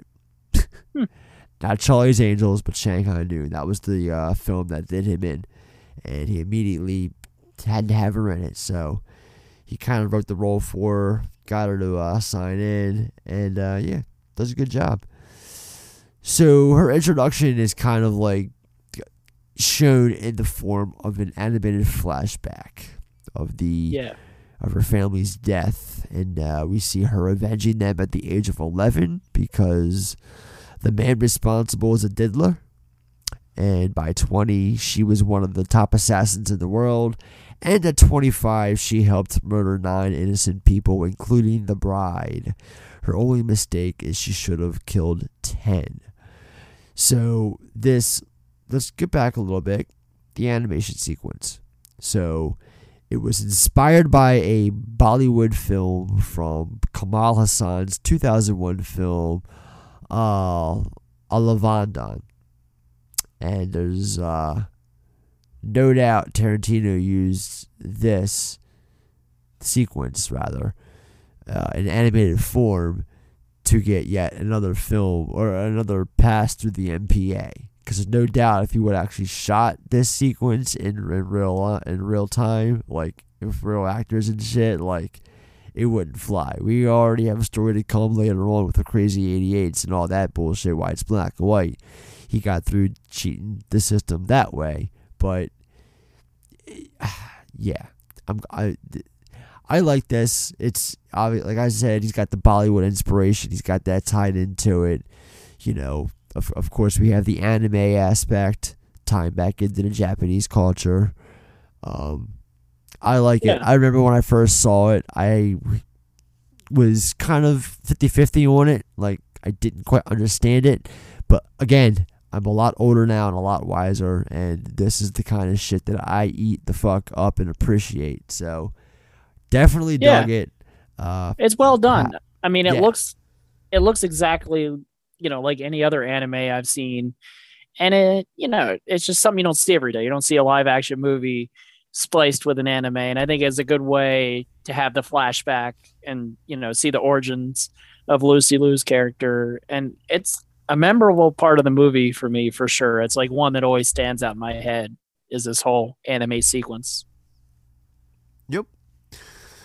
So the toe finally wiggles, so she gets the other piggies to wiggle before stepping out of the aforementioned pussy wagon, and then gets it back in and drives off to Air Q for Okinawa. One-way ticket. Chapter 4, The Man from Okinawa. She sees Sonny Chiba's Hattori Hanzo, who is a wisecracking sushi chef who used to be a master swordsmith. And she doesn't know it's him, though. And then, of course, he gives her a lesson in pronunciation. She's pretty good, but she's not great. She wants warm sake, and I like the assistant for Hattori. He's like, in the middle of the afternoon, and we get this funny exchange between the two of them, this banter, and him and his assistant, whoever he is, before he asks what brings her to Okinawa, and she says she's there to see a friend she's never met named Hattori Hanzo about needing Japanese steel. She's got vermin to kill. So then he shows her up to this attic room upstairs with this collection of this room upstairs with this collection of swords. It's all Japanese steel. He says it's funny she likes samurai swords because he likes baseball. And he throws his baseball. She takes it and slices it in half with the sword. Now, we'll talk about it later. There's actually, probably curious how this was filmed. Believe it or not, it was practical. More on that later on. And he reveals to himself, Hattori Hanzo, and he says that he's retired and puts the sword back. She says she wants him to give her one from his collection. He asks why he would do that, and she says the vermin's a fellow student of his, and his name is Bill. She doesn't say his name is Bill. She actually writes Bill's name in the condensation on the window. Or he does, yeah. And それをあなたにお見せしたかった。だが、あなたのような人だからすでに承知のはずだ。私はもう殺しの道具は作っておらん。ここに置いてあるのは苦行と思い出の品として置いてあるだけのこと。もちろん自分の作には誇りを持っておる。だが私はもう引退しておる。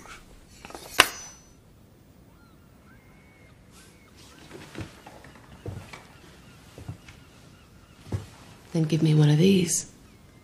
These are not for sale.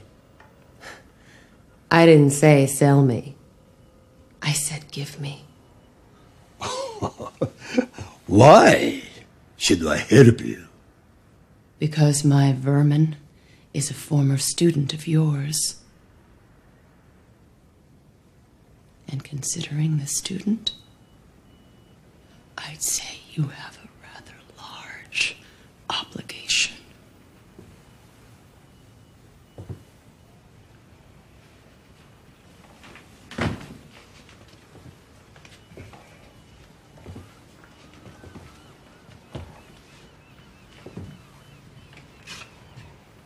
He tells her to come back in a month. In the meantime, he's got room and board for her, and she can just stay there and practice with his collection. In the meantime, so 1 month goes by, and she's got her sword. So then we get to chapter 5, Showdown, a house at Blue Leaves. So we're first introduced here to Oren's number 2 bodyguard, Goga Yobori, and the leader of the Crazy 88 gang. Sorry. Then we see Boss Tanaka. He's the leader of this crime syndicate. He's pissed off at this council table. He starts insulting the council. And then he calls Oren a Chinese Jap American half-breed bitch. And she just runs up, like she kind of like pedals really fast up towards him. And just the way she does it, it's so quick and slick.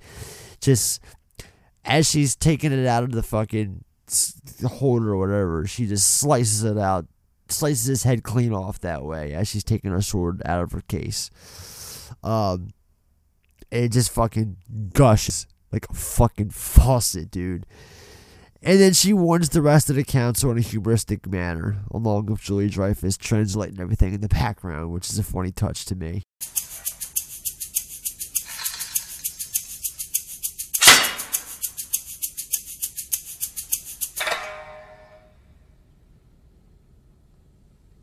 As your leader, I encourage you from time to time, and always in a respectful manner, to question my logic. If you're unconvinced a particular plan of action I've decided is the wisest, tell me so. But allow me to convince you, and I promise you right here and now, no subject will ever be taboo. Except, of course, the subject that was just under discussion. The price you pay for bringing up either my Chinese or American heritage as a negative is, I collect your fucking head. Just like this fucker here. Now, if any of you sons of bitches got anything else to say, now's the fucking time! I didn't think so.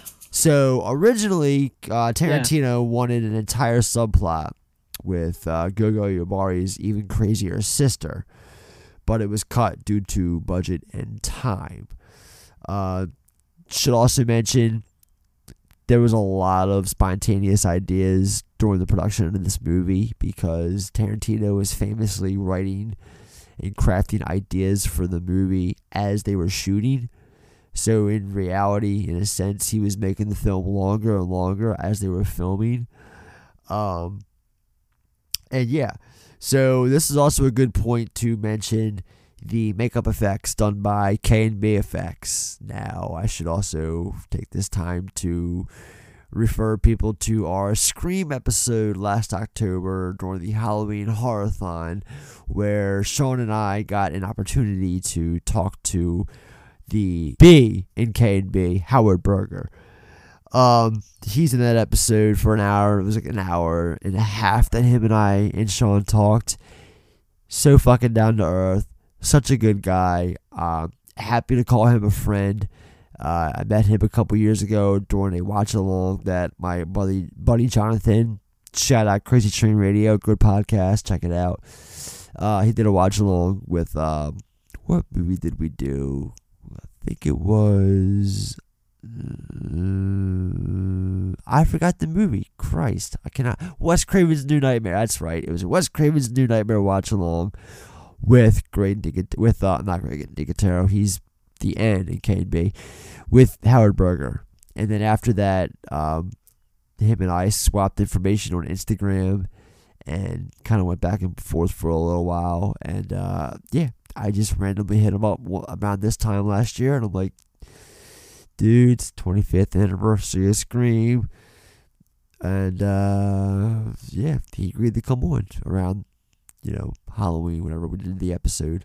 So, K&B Effects, like I said, here doing the makeup stuff, and they Nicotero, The Walking Dead. That's all I have to say to describe, and they started out with Day of the Dead, Evil Dead 2. They were like the first two movies under the K&B banner. And then, actually, no, their first official film was Intruder, Scott Spiegel's movie, which is one of the bloodiest, goriest slasher films of the 80s, hands down. And that's why.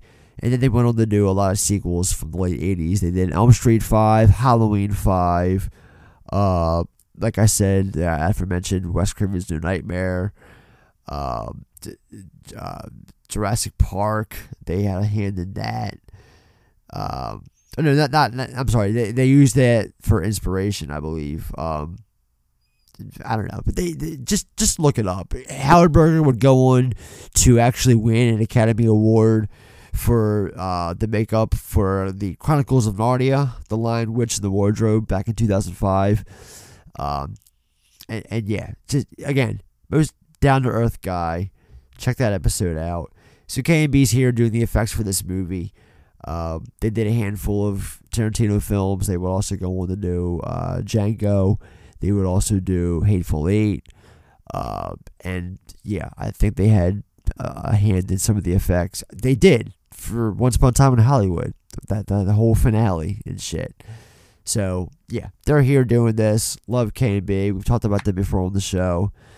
I'm a fan of the effects in this. Like they definitely went for the stylized, like, you know, exploitation, grindhouse, Yakuza type thing with all the blood shooting out, and I think it works really well and adds a lot to the movie. And this is, you know, this just adds to the scene, seeing the blood just shoot out when the head comes off. Yeah, I wanted to ask you how what you thought about K&B, if you were a fan, if you were familiar with them or anything like that. Oh yeah. I mean, Day of the Dead.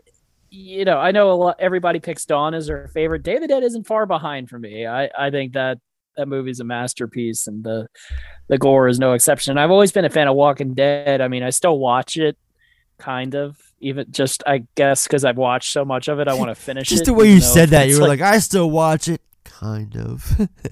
But honestly, the effects are part of what keeps me coming back, because I want to see, because they always have such cool ideas. You know, with like the fire smoking zombies and stuff. I always just they come even back did for effects partially on just Breaking for that. Bad. Oh yeah, I didn't know that. Yeah, they like that whole like Gus, his death at the end of season 4. That was K&B, and some other stuff on that show too. You know, not a whole lot because there's not like a lot that's required on that show, but. Yeah, they definitely did it when it was needed because I guess they had, you know, that AMC connection. AMC's like, hey, boys, they're busy doing Walking Dead for us, but can you come over here and help us on this other show that we got going on? So, yeah. So where am I at my notes?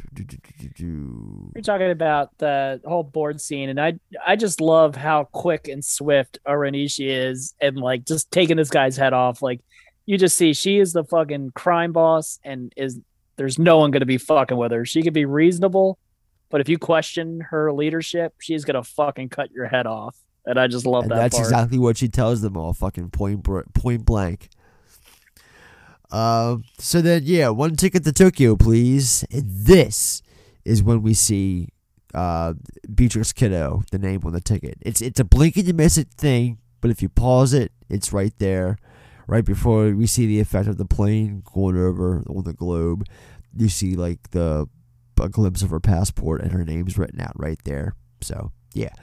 So then we get our Tokyo montage along with to me it's famous, the low flying plane that's landing. That's straight from the fucking trailers.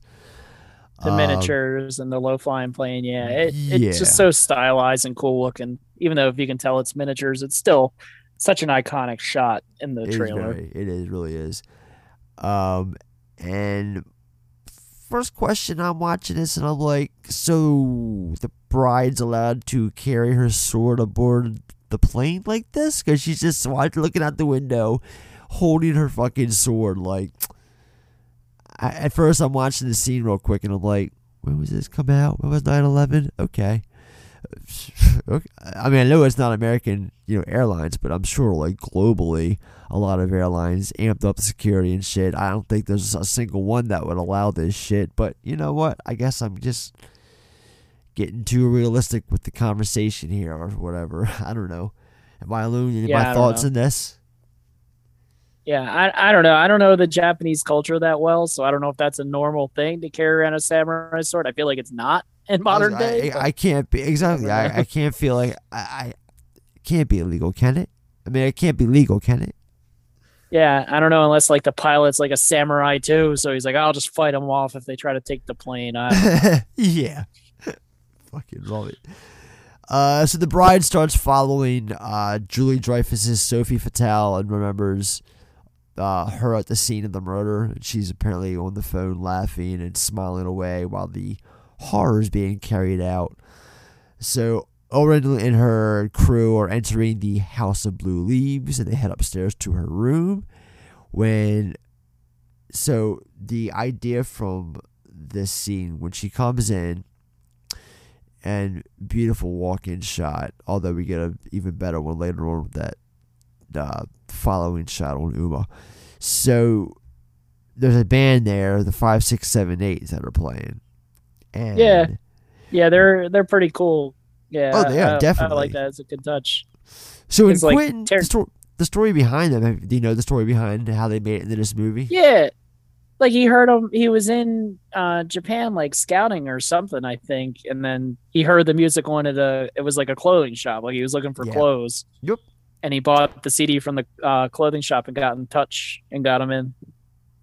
Yeah, he asked to buy the record, and they said that they couldn't, and they directed him to the Tower Records, and he's like, yeah, I don't have time for that. I got a plane to catch. I'm going to buy this. I'm going to give you money plus more so you can buy it or whatever. And they apparently had to call the manager, and the manager okayed it, and he ended up buying it for like $7 plus whatever he gave him on top of that. And he made out like a scout. And yeah, turned out for the best for them because, you know, I didn't realize until rewatching this, they're the fucking band behind all that song though.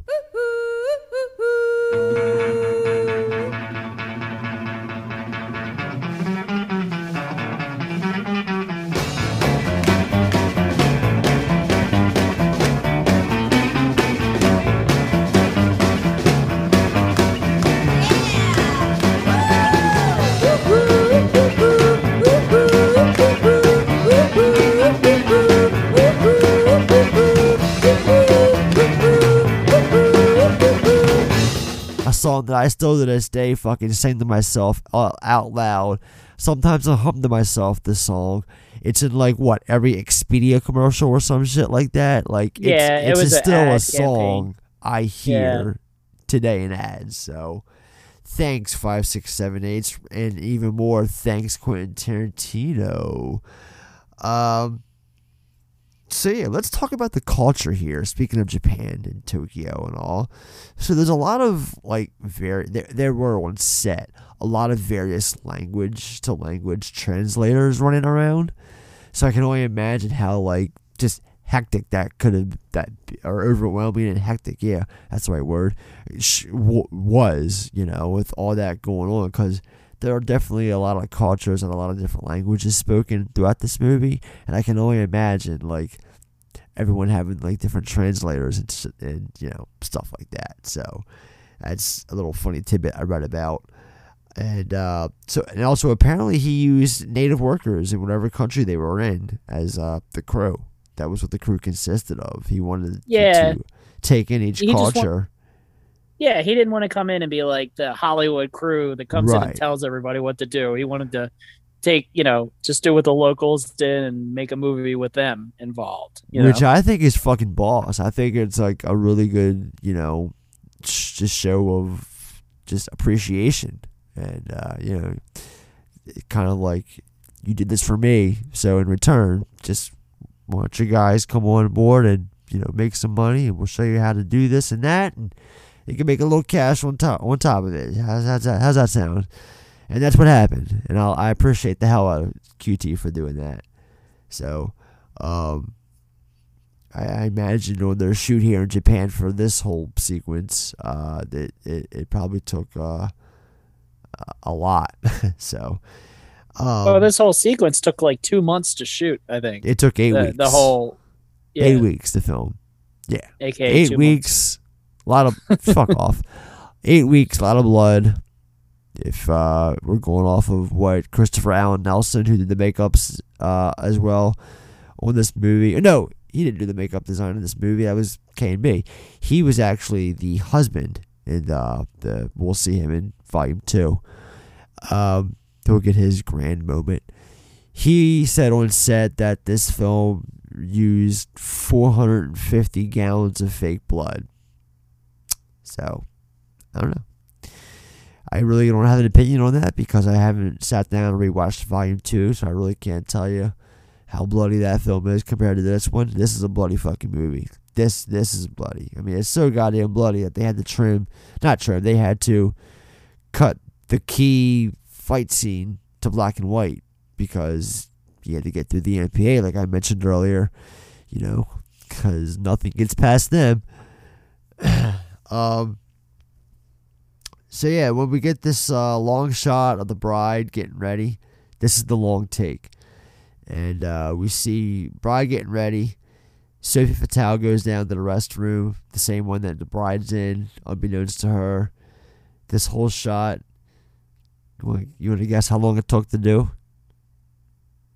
How about this? Not sure. Guess how long, and then guess how many takes. We'll do that because I have both numbers. Just one guess for each. Just one. I don't know, like a week. It took How a many week. takes? All right. It took No, 6 I don't hours. know. No, just this take 6. Oh, okay. Yeah, I'm sorry. This took 6 hours, and then it took 17 takes to be exact. To get the long shot when she's going down. Yeah. So, because everyone had to be, in position, timed precisely. It was, a lot of, a lot of planning went into this sequence. So, the bride calls out Oren with Sophie captive, and then she goes and proceeds to slice her fucking arm off. Fucking clean slice.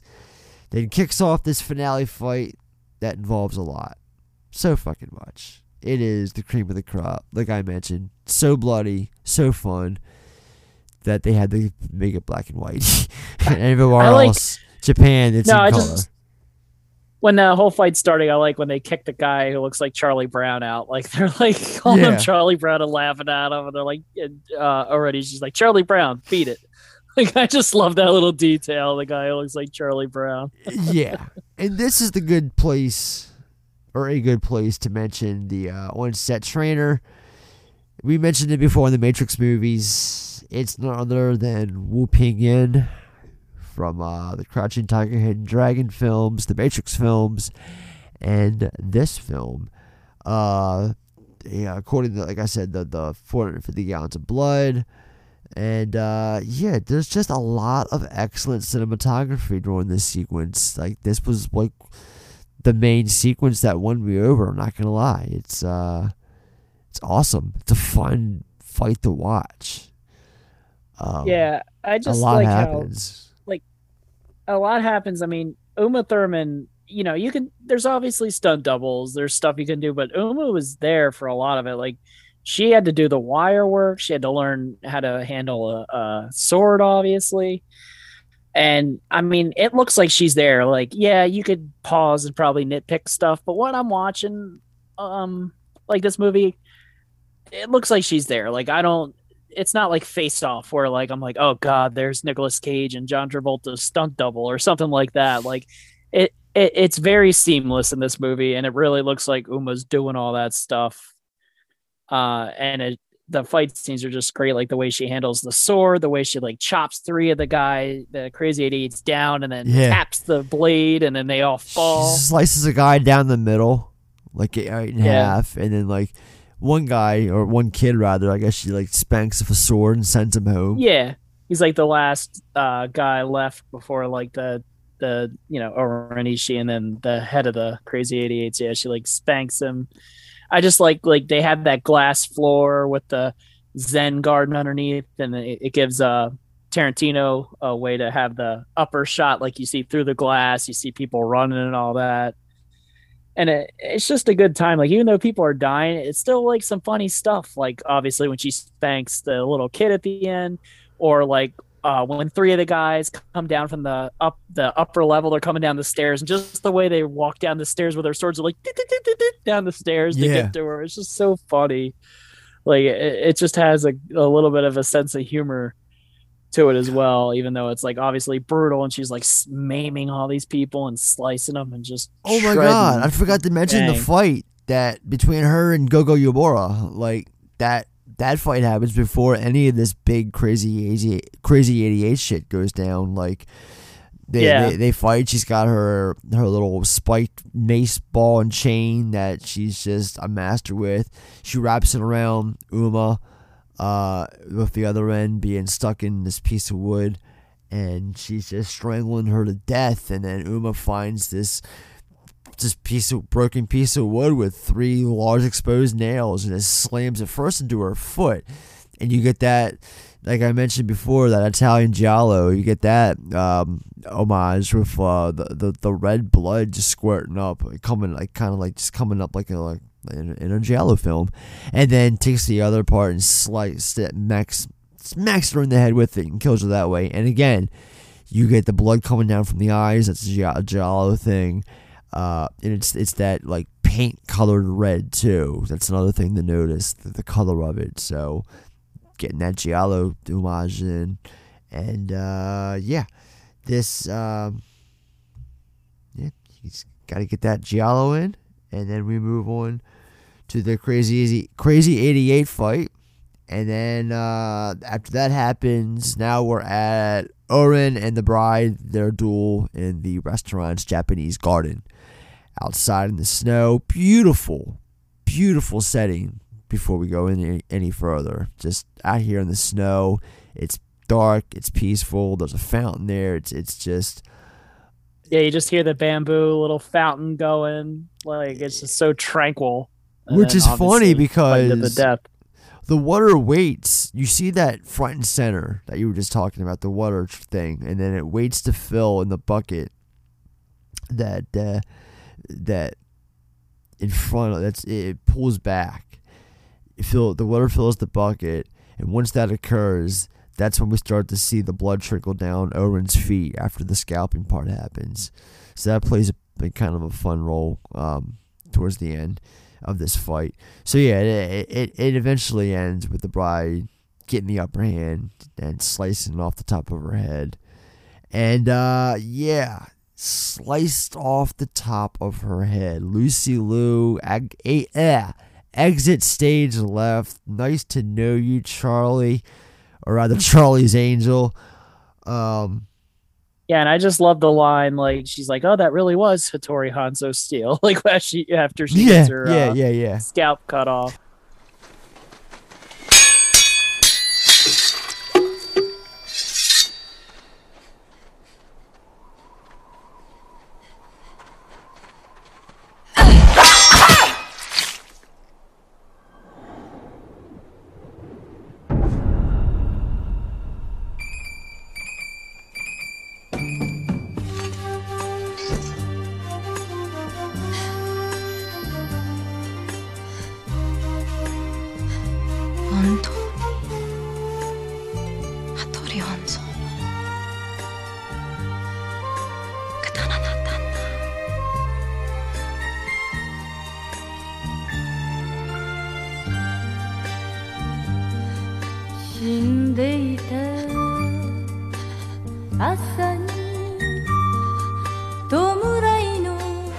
I like when they first start the fight, you get this like upbeat Spanish number.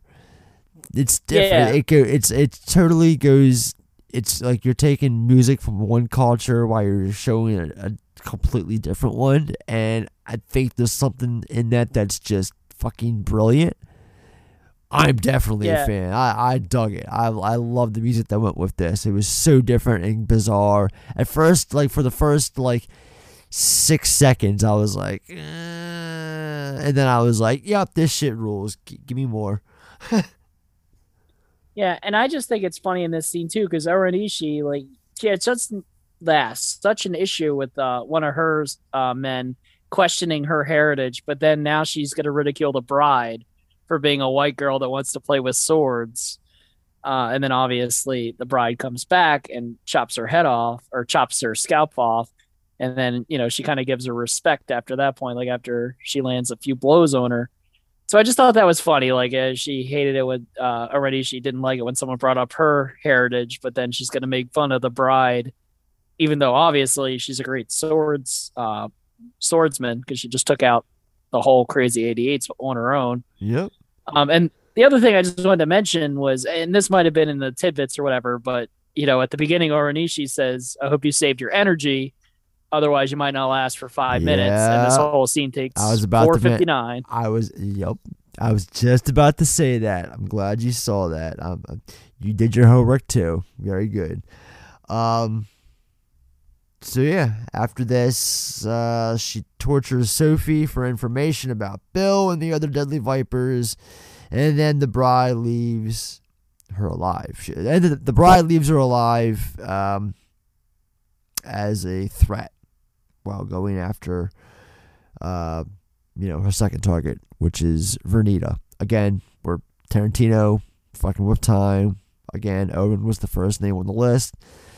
Now she's got to go kill Vernita, who we saw her kill in the opening. So, yeah, there's that.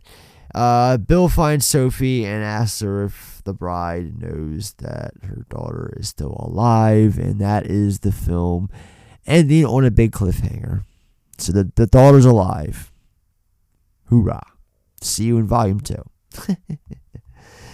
So yeah, that's that. That is volume 1. That is the first half of Kill Bill. We will return next week to do volume 2. So, in the meantime, let's get to trivia tidbits. Now remember that, because the more you know. Alright, so obviously David Carradine was not the first choice to play Bill. In fact, there was like every big movie and every big role, there's always a list of people who were either thought about, considered, asked, declined, one way or another, for one reason or another rather, didn't end up doing it. We got Kurt Russell, of course, Mickey Rourke, Jack Nicholson. Kevin Costner was close, but he was too busy doing Open Range. And they were all considered for Bill. But then Warren Beatty was damn near right there. He had pen in hand, was about to sign down on the line. And he was like, you know what? Let me think about this. I don't quite get it. He didn't just, he just, no matter how much Tarantino told him to try and think about it, he could not grasp the meaning for this character or whatever. He just didn't get the story, apparently. So he didn't sign. He backed out. And that's where David Carradine comes in. So, can you imagine a Kill Bill with like Mickey Rourke as Bill? No, I think even though Carradine wasn't the first choice, I can't, like, again with Uma Thurman, like, I can't imagine Bill as somebody other than Carradine. Like, just that voice in the first part, and then just the ending scene in volume 2. Yeah, I don't know. I mean, I'm sure Warren Beatty would have been fine. I'm sure Mickey Rourke would have been okay, I guess. I don't know. I have a hard time imagining that, but it might have been cool either way. But I think Carradine was perfect for this role. I agree. I definitely agree. So they filmed a lengthy fight sequence between Bill and Michael Jai White, but it was cut for time. I didn't have enough time to go back and look for myself on YouTube, but I did see a clip of it during a documentary on this making of for Kill Bill Volume 1. I'm not sure if it's in its entirety on YouTube or not. I would assume it is. Otherwise, I'm not sure where he got the clip from on this video that I watched. But it exists. Spoiler alert, Michael Jai White gets killed at the end of the fight. And I saw that. I saw his death scene. And so, yeah, it exists. I'm just not 100% sure whether or not the whole thing's available on YouTube. Probably is. But, yeah, you can go check that out for yourself if you want. Or don't. It's up to you. Like I mentioned before, the bride's yellow outfit was inspired by the outfit worn by Bruce Lee in his final film, Game of Death. The shot where the bride splits a baseball in two it was done by Uma's stunt double, Zoe Bell. I think this is a good time to talk about Zoe Bell real quick. Zoe Bell, again, stunt double for Uma Thurman in this movie. She's a very famous stunt double. She actually had a role in Tarantino's next film, Death Proof, as the crazy girl who goes up on the car while it's going in a high-speed chase, or not chase, but the high-speed driving, and does all the stunts while stuntman Mike all of a sudden pops up to attack them while she's on like the hood of the car. That's Zoe Bell. Zoe's one of the people who's at the haberdashery in Hateful Eight, who gets killed midway. She's in Django too. She's in Django. Yeah. She's just in a lot of stuff. She's back, when this was filmed. She's pretty young. She was in Malignant. Malignant. Yeah, I was just about to say, dude, she does a lot of horror. She's got the fucking what's that? The mullet. It's not a mullet in that movie. She has the jail cell Yeah, she has a sequence. mullet. Okay, yeah, I knew that was Zoe. Okay, but yeah, I've always been a fan of Zoe Bell. She's definitely a cool chick. She's like the female equivalent to Jackie Chan. All the shit she can do. Well, she's a stunt woman. She's a bona fide stunt woman. So of course, now that she's taken that leap into acting, and there's a couple of movies that she did, like direct to video, where she's like the main star, the main focus, and she's making an effort. She's trying, so I give it to her. But yeah, Zoe Bell, awesome. So during filming, actors and actresses often provided. I mentioned this in the last month's episode, Inglourious Bastards, how everyone would say "Hello, Sally" into the camera. Sally is Sally Menke, the producer, the editor, who tragically passed away unexpectedly. Like, I think her last film was Inglourious Bastards, if I'm not mistaken. So I think it's dedicated to her. I think you're right. I'm pretty sure you're right. I'm looking it up real quick, of course, because that's the kind of person I am. Hello, Sally. You passed away. Yeah, you passed away in September 2010. Bleh. September 27th, 2010, she passed away. She just collapsed during a hike. And, what'd they say? Heat-related. She went on a hike in 113-degree weather. And I guess she had heat stroke and it took her life, tragically. That's sad. The line, hello, I'm sorry, not hello. The line, my name is Buck, and hello, my name's Buck. No, the line, my name is Buck, and I'm here to fuck, was taken from the opening line in Tobe Hooper's horror film, Eaten Alive. Robert Englund's character says, the name's Buck, and I'm raring to fuck. You just see a fucking curly-haired, greasy Robert Englund in like greasy, like dirty overalls. Like, come on, baby, I'm raring to fuck. No, I'm just thinking of Buck. I'm just thinking of like him as Freddy. Like, I'm Freddy and I like spaghetti or some shit. Like, now I'm just thinking of him like rhyming. I'm Freddy and I like spaghetti. Oh shit. Okay, so if you're, in case anyone's wondering what the body count is for this film, just this one, Volume 1, it's 95. Haven't even gone back and rewatched Volume 2. I know what the body count is for that. Do you? I mean, I could count it, but I know like it's not a whole lot because it's just like Bud and Elle and a few other people. I know it's not that much. It's Bill. 3. Yeah. That's it. Those are the ones. Gogo Yubari, not a real Japanese name. Gogo derives from Mach Go Go Go, aka Speed Racer, a Japanese anime that Quentin Tarantino liked when he was a kid. Yubari is the name of a small town in Hokkaido, northern Japan, that is famous for melons and film. Tarantino's first visit to Japan was to showcase Reservoir Dogs at the Yubari International Fantastic Film Festival. Hence the homage. He did it with her name, Gogo Yubari. This and Volume 2 are the only Tarantino films in which there is no mention of the N-word. Which I didn't even notice watching this. Not that I'm used to hearing it in a Tarantino movie. I just, it makes sense. Because, there's no need for it in this movie anywhere. Tarantino chose Jun Kunimura to be Boss Tanaka after seeing him scream in Ichi the Killer. Have you ever seen Ichi the Killer? No, I haven't. I remember seeing That's a it on the shelf good at one. Blockbuster back in the day. But I haven't seen it. It's good. I checked that out about 2 years ago, and I was going through I myself went through like a Japanese cinema phase and sat down and watched a bunch of stuff. Just not even just Japanese, just just Asian cinema in general, Korean, Chinese, Japanese. Like I watched a lot of this. Old Boy, Parasite just came out. That's actually what kicked it off for me after I came back from watching Parasite in the theaters. Actually, I went and saw that 3 times total in the theaters. Each time I came back inspired. I just wanted to see more and more of like that Asian culture. So I bought a bunch of films, and Ichi was one of them that I watched.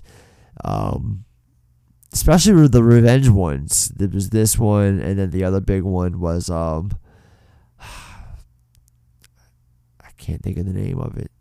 Anyway, it's not important. Ichi the Killer is a fucked up film, but it's one that I recommend. It's definitely art.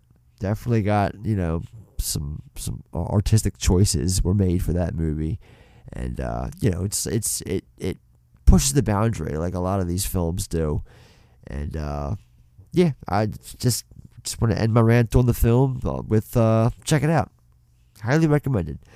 So what else do I have? Although the siren sound is heard before the bride goes on a rampage. It's credited to Quincy Jones' theme from the television show series Ironside. It's more of an homage. I'm sorry, it's more of an homage to Shaw Brothers' kung fu classic Five Fingers of Death, aka King Boxer. The U.S. release of Five Fingers of Death used the siren from the Ironside theme whenever its protagonist went on a vengeful rampage. Speaking of, part of the movie was shot actually at the legendary Shaw Brothers studio in Hong Kong. Tarantino has seen many movies made there, so he felt that it was important for him to, work this there. And that's why we see the Shaw Brothers in the beginning of the film, even though it's not a real Shaw Brothers movie. It was filmed at Shaw Brothers studio, and he's just paying tribute to him, I guess, with that. Or paying tribute to them.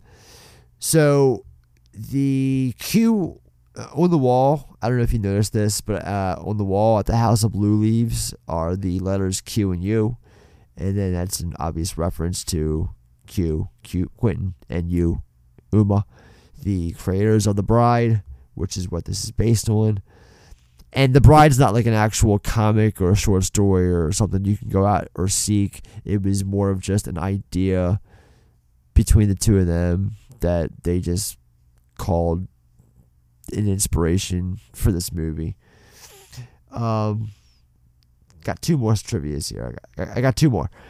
David Carradine is only heard in the film, never seen. We talked about that. I got 1 more. The restaurant where the bride fights Owen is called the House of Blue Leaves. The House of Blue Leaves was actually a play written by John Guare. That's where that name stems from. All right, so let's go to box office receipts. In the operational funds box, we will deposit 250,000 American dollars. You take it out, we put more in. I want receipts. So Kill Bill Volume 1 was released on October 10th, 2003 from Miramax Pictures. Opened up across 3,102 screens, coming in at number 1 opening weekend with $22.2 million. Second weekend, it dropped 43.7%, coming in at number 2 with $12.5 million, which is not a bad drop. People are like 43% seems like a steep drop. It's not. The average drop, especially around this time, I would say is probably around 58 to 60%. Probably closer to 58. Maybe 56, 58 was more reasonable. So 43, that's pretty good. And that's kind of expected with Tarantino because, second weekend, a lot of word of mouth when it comes to a Tarantino movie. So that's where that comes from. The total gross ended up being $180.9 million against a $30 million budget. Now, that $30 million budget is across 2 movies. So look at it this way, $15 million. But you're also going to multiply it by 2 because of the whole marketing thing that I always tell you about. So yeah, made money. And yeah, I guess, like we both said, it was a Tarantino film. So this is around the time Tarantino was really starting to branch out into the mainstream audience more.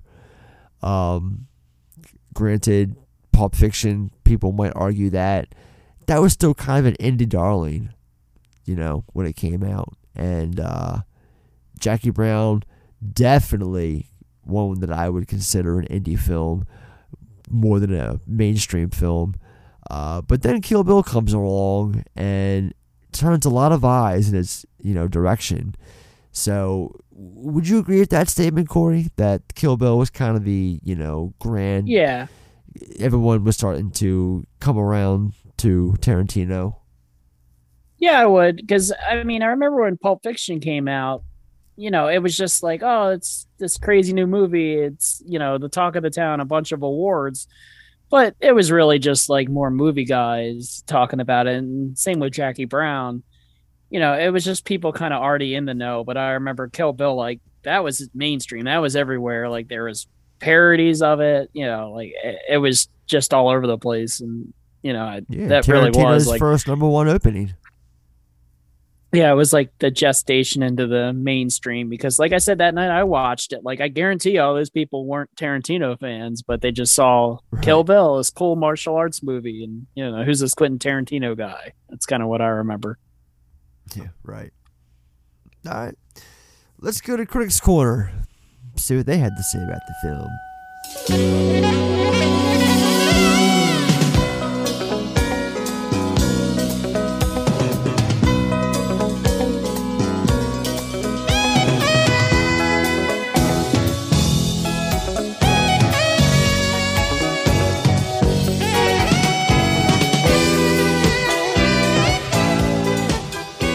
So the film's got a Rotten Tomatoes score of 85%. That is based on 238 reviews. The critical consensus is that Kill Bill is admittedly little more than a stylish revenge thriller, albeit one that benefits from a wildly inventive surfeit of style. It's got a Metascore of 69 out of 100 based on 43 reviews, a cinema score of B+.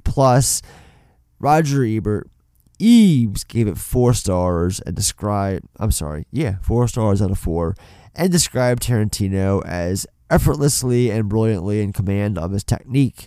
He wrote, "The movie is not about anything at all except the skill and humor of its making. It's kind of brilliant." I kind of agree with that. And the more I think about it, the more it's coming back to me. I think when we had our big debate back on our core episode about whether or not this was a revenge film, I think I used the term scapegoat. And I'm starting to, that term is starting to come back to me right now.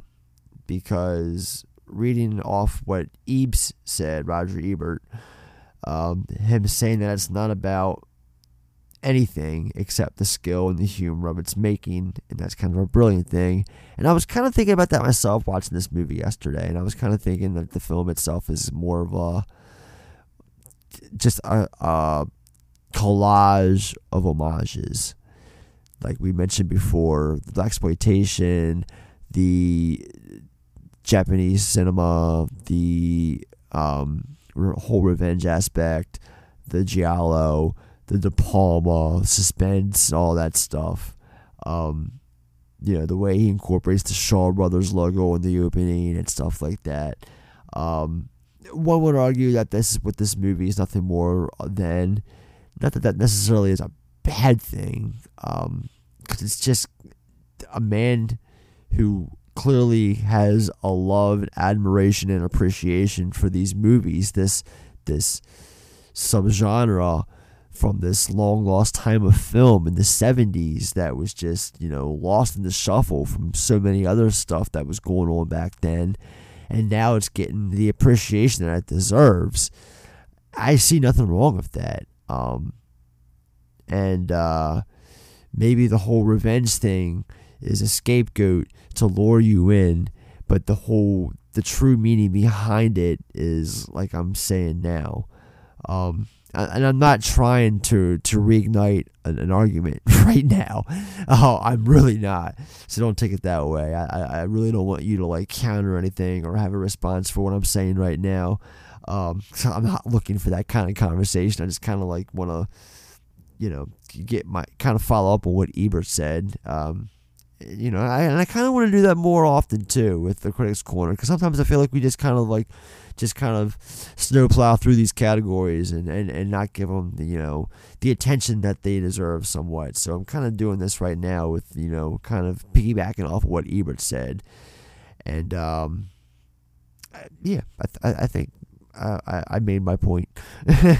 So I got a couple more review quotes. The New York Times said, while being so relentlessly exposed to a filmmaker's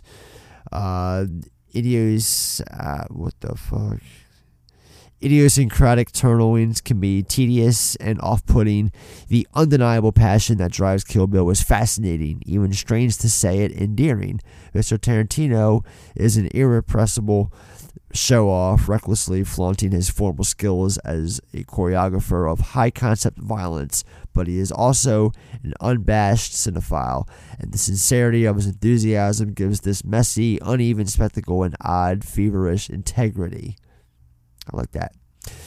LA Times said, blood-soaked Valentine to movies. It's apparent that Tarantino is striving for more than an off-the-track mash note or a pistache of golden oldies. It is, rather, his homage to movies shot in celluloid and widescreen, an ode to the time right before movies were radically secularized.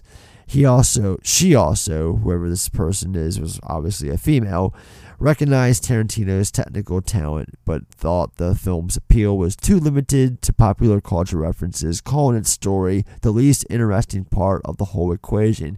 See, there he goes again. Or not he, rather, there they go again, or someone, doesn't matter who he or she is. It's just, my point being, another person going and saying that the film is something that it's not in your face, that it's something that it's not. Like, it's I don't know. This person, what I took from this last review from LA Times is that they found the actual revenge aspect the least interesting part, because again, they're more focused on what Tarantino is paying homage to. I'll say it again.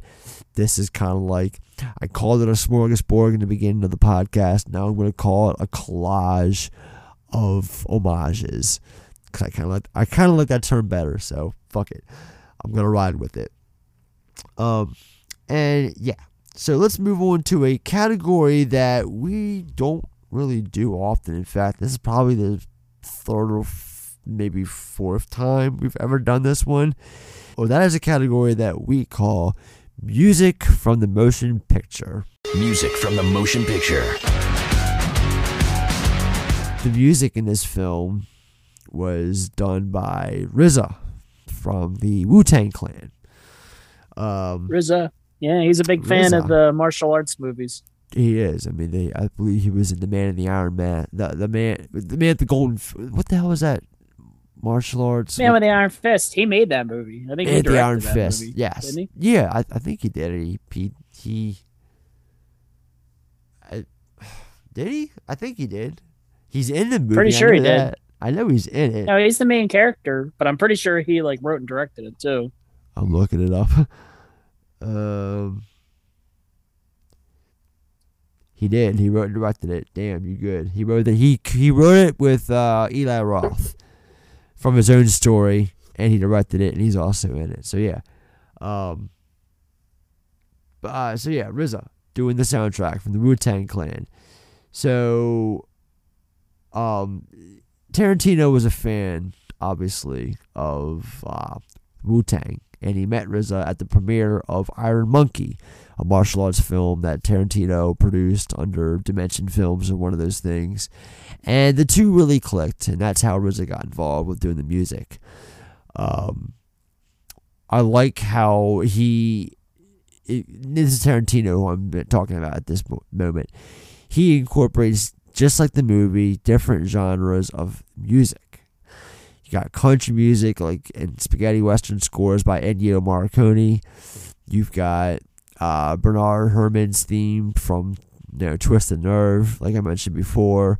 You've got the Quincy Jones Ironside theme going on a few times. Can't leave out the 5, 6, 7, 8s. They've got a bunch of songs. I Walk Like Jane Mansfield, I'm Blue, the Gong Gong Gong song. I'm sorry, the Gong Gong song, and Woohoo. And the connection to Lady Snowblood is further established by the use of the Flower of Carnage, which is the closing theme from the film. James Last, The Lonely Shepherd by Pan Flute, Virtuoso, Jorge Zamfir plays over the closing credits, and then the theme from the Green Hornet is what we hear when they have the shot of the bride flying from or all around Japan, and a couple of those shots in Tokyo, Japan. That song plays the Green Hornet theme song. But going back to RZA real quick, there's just, with this particular soundtrack here, there's just a lot of things that went into it. So I have a quote that I got from 2003 that it's from RZA talking about the creative process. And he said it was more of a collaboration. He had an idea and a vision when he wrote the script. I think I was more of somebody that kept it in the guidelines of what he wanted. He was like, here go the eggs, the milk, the cake, the sugar, everything, and I'm going to stir it up. Put this in the oven, watch it, take it out in 45 minutes. Now, am I going to take it out in 45 minutes, or am I going to sleep, or am I going to fall asleep? I made sure I got it out, and if I saw something wrong with it, I fixed it. So when he saw it, he was like, this is cake. There's one situation where you see Crane and White Lightning. That's part of the original score. So it's not really a song. A lot of that stuff is what I used to keep the vibe going in between songs. Crane and White Lightning is a piece of music that Quentin wanted on the soundtrack, but was originally set for a Metallica track. There's only one piece of music that I didn't feel comfortable with when we were done. We lost the sample. I made one hip hop beat. I was like, I gotta throw one in there. Quentin loved this beat. We rocked with it, and it was one of the first things that we did. I could have gotten away with it. It was a sample, but so undetectable, so unnoticeable. I wanted to take a chance, but in the movie business, you can't take those kind of chances. I wouldn't risk anyone else. If it was my movie, I would have taken a chance, but this was Quentin Tarantino's movie. Yeah, I mean, and there's also, the opening song. It's just like this melancholic Nancy Sinatra song, Bang Bang, that we actually hear later on in the film too. And like Tarantino, it's just like, there's that word again, smorgasbord of just different things. There's theme, whether it be a theme song from a popular '60s show, or a up to date, number from a hot band, 5, 6, 7, 8s, to an interlude, like Crane White Lightning or something. I'm sorry, You're My Wicked Life. There's a bunch of dialogue, or like a lot of soundtracks do as well. But what RZA does, just sounds smooth. That's the one word I had to describe that I wrote down in my notes for this soundtrack. The way it just moves, it's smooth. Anything you want to note about the music in the movie? Well, spoiler alert, it's one of my pros for the movie. It's just so memorable because, like, the Shot Me Down, Bang Bang, like, that's one of the most memorable opening credit songs. Like, as soon as I hear that, I think of Kill Bill. And, just like you said, the melding of genres and making it into a coherent score. I think is fantastic because, you know, one scene you're getting Western vibes, another scene you're getting, you know, like a Yakuza Samurai vibe, another one you're getting like Grindhouse. Like it's just so much, and it's all like, melded together so well. It's like Quentin Tarantino and RZA are concocting a stew, you know, and you got to have all these ingredients in this stew and just the right bit, and they do that so well, and this turns out just really fucking good. And that being said, I'm really excited. Just another reason why I'm excited to sit down and rewatch Volume 2. So, because I'm curious as to how that score is. So, we'll see. Before we move on to the next category, is there anything else about the music you want to talk about or ask or anything like that? No, that was pretty much it. I just, you know, it was so fitting to have RZA because he's just such a big fan. Right. You know, martial arts and kung fu, and then that's just what bonded him and Tarantino. So I think it was just such a good match for him to do the score for this movie. So that was the only thing I wanted to add. All right. Well, then let's move on to pros and cons. Before I take on any job, I look at it the same way as it takes to make the thing. Positive versus negative. Now, you mix a little bit of this with a little bit of that, and you get a reaction. All right, pros. You go first. All right. So my first pro is it delivers on the martial arts. I remember going into this movie, I was just worried because Tarantino had never done like an action type movie like this. Like I was like, man, I really hope the martial arts and the action stuff is going to be good. Because obviously at that point we knew he had a knack for storytelling and dialogue. You know, that's obviously a strong suit. But filming an action scene is a whole different ball of wax. So I just wanted to shout it out here. The end scene of the whole fight delivers. I mean, it's practical, you know, albeit the effects might be, you know, obviously done in a stylized way, but it just looks so awesome. Everything's so fluid. The choreography just flows so well. You know, I completely buy that Uma Thurman's doing all that stuff with the wire work and the flipping and the sword fighting. Everything in that is just fantastic. My next one is the strong supporting cast. I mean, you have Lucy Liu, which, you know, she's one of my favorite parts of the movie. Vivica A. Fox, Daryl Hannah, an awesome part by Sonny Chiba. You know, just the whole supporting cast. Like Julie everybody Dreyfus. Like, Julie Dreyfus as Oranishi's, you know, number one guy. Sophie Fatale. Or gal.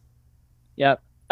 Which, by the way, she drives a badass car. She has the Nissan 300Z. I love the old school 90s Z cars. So badass car she drove. Fatale did. But anyway, back on track. The whole supporting cast, like gorgeous. The whole supporting cast is just. I can't imagine anybody else in those roles. Like everybody is just casted perfectly. Everybody does their part perfectly. And you can tell everybody's just having a good time on the film. And I think that always translates very well to the final product. My third pro is one we just talked about. The music just stands out so much. Like, I remember I didn't know the RZA did that. Like, back when I watched this, I liked the music, but I didn't realize it was RZA from the Wu-Tang Clan. And I was just like, that just blew my mind when I figured that out later. Yeah, I didn't know he did the whole soundtrack. I knew he did I knew he had a part in something that had something to do with the soundtrack, whether it been like a sample or a beat or an interlude or what have you. But I didn't realize he did the whole thing, which, hey man, fucking love it. But I was shocked by that. I had no idea that was him through and through. Yeah. And then my last pro is the anime sequence, the Oranishi origin. You know, I'm not a huge fan of anime, but I do like me some anime. There's a couple shows that I do watch and a couple movies I've seen. And I just love the anime sequence. I think it was a good way to introduce the character. I think it was a good way to break up the movie and introduce just another part of the hodgepodge or the stew or whatever we want to call it of all the different genres in the film. So that's just always a sequence that stands out. I can literally almost remember that sequence frame by frame. And I just love that. All right, so for me, my pros, let's start off with the cinematography from Robert Richardson. It is one to remember. Tarantino's frequent homages there's something to appreciate. The excellent fighting choreography, the score from RZA, and Sonny Chiba as well. Gotta shout out Sonny Chiba. And it's just an all-around fun movie. 95% of the time, that is. But other than that, it is a fun movie.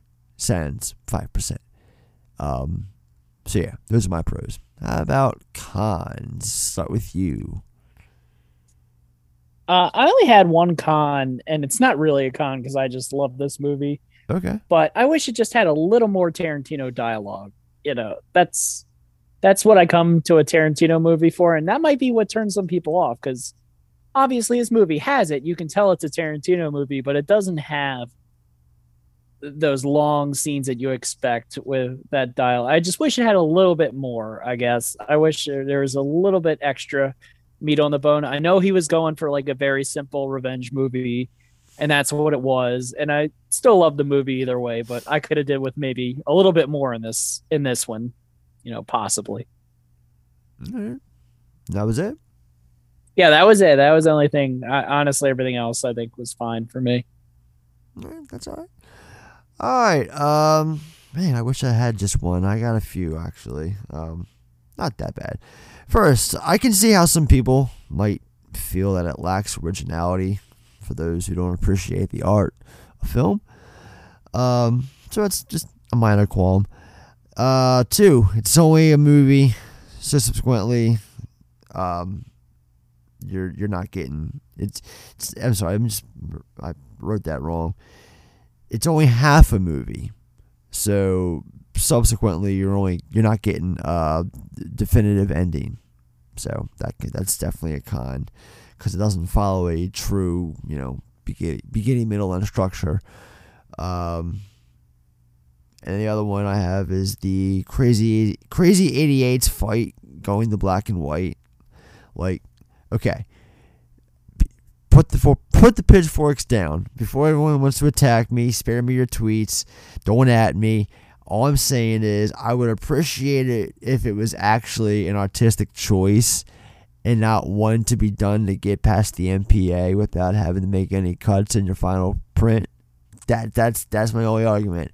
I'd appreciate it if it was a choice by Tarantino, you know, for artistic reasons, but it's not. He did it to just get through the MPA, so nothing was cut in the States. And I don't know, it just kind of cheapens the scene just a little tiny smudge of a bit. That's all, nothing major. It's another minor con. So yeah, of the 3, they're not really big cons to be taken seriously, so you can just ignore them if you want. Doesn't matter to me. Let's move it on to, well, definitely parts that we didn't like. Mulligan moment. If you had to do it all over again, would you make the same choices?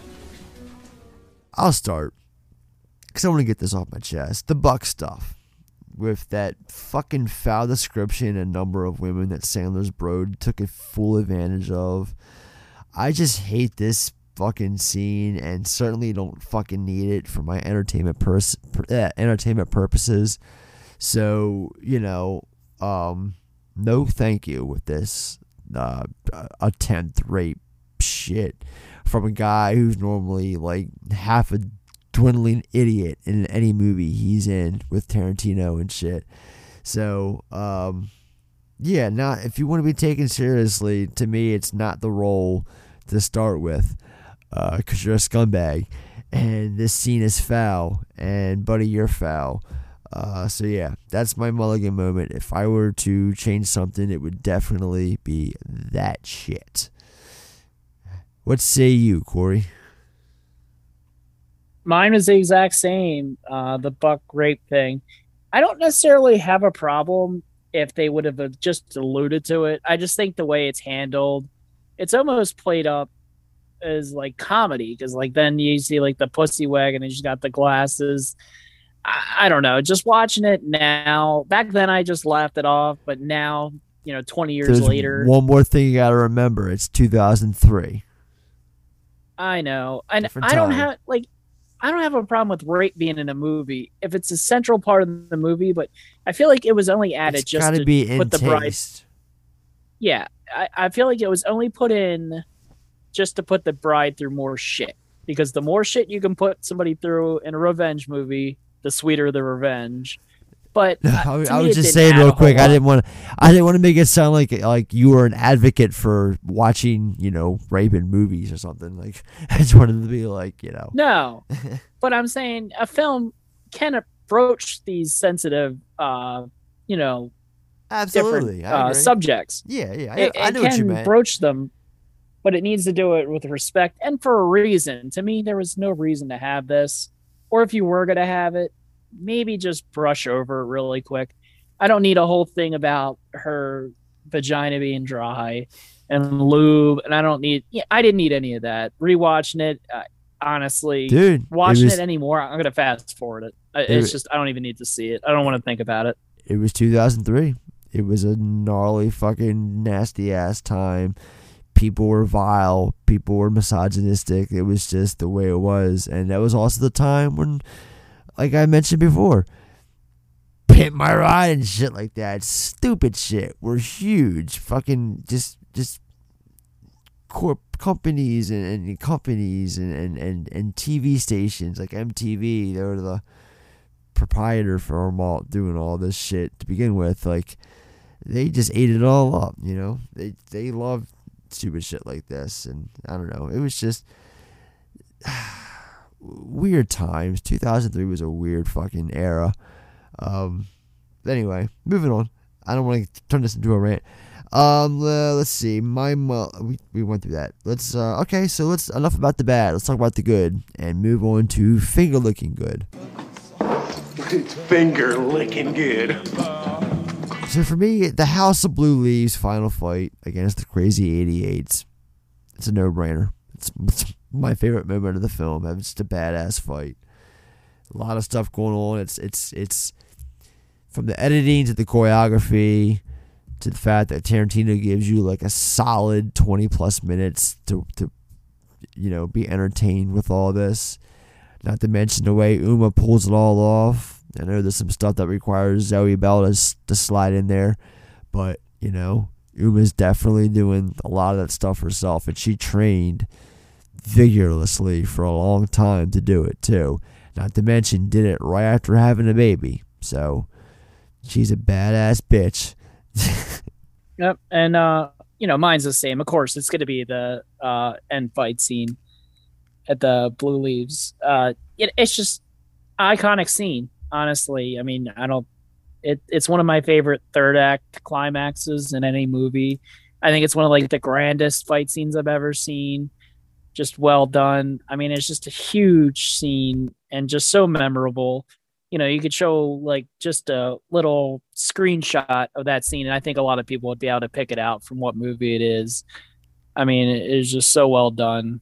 And obviously my favorite part of the movie. I've honestly rewatched the fight scene several times and not even watched the rest of the movie. Not saying the rest of the movie, obviously, it's all great. Right. But the fight scene is just so cool.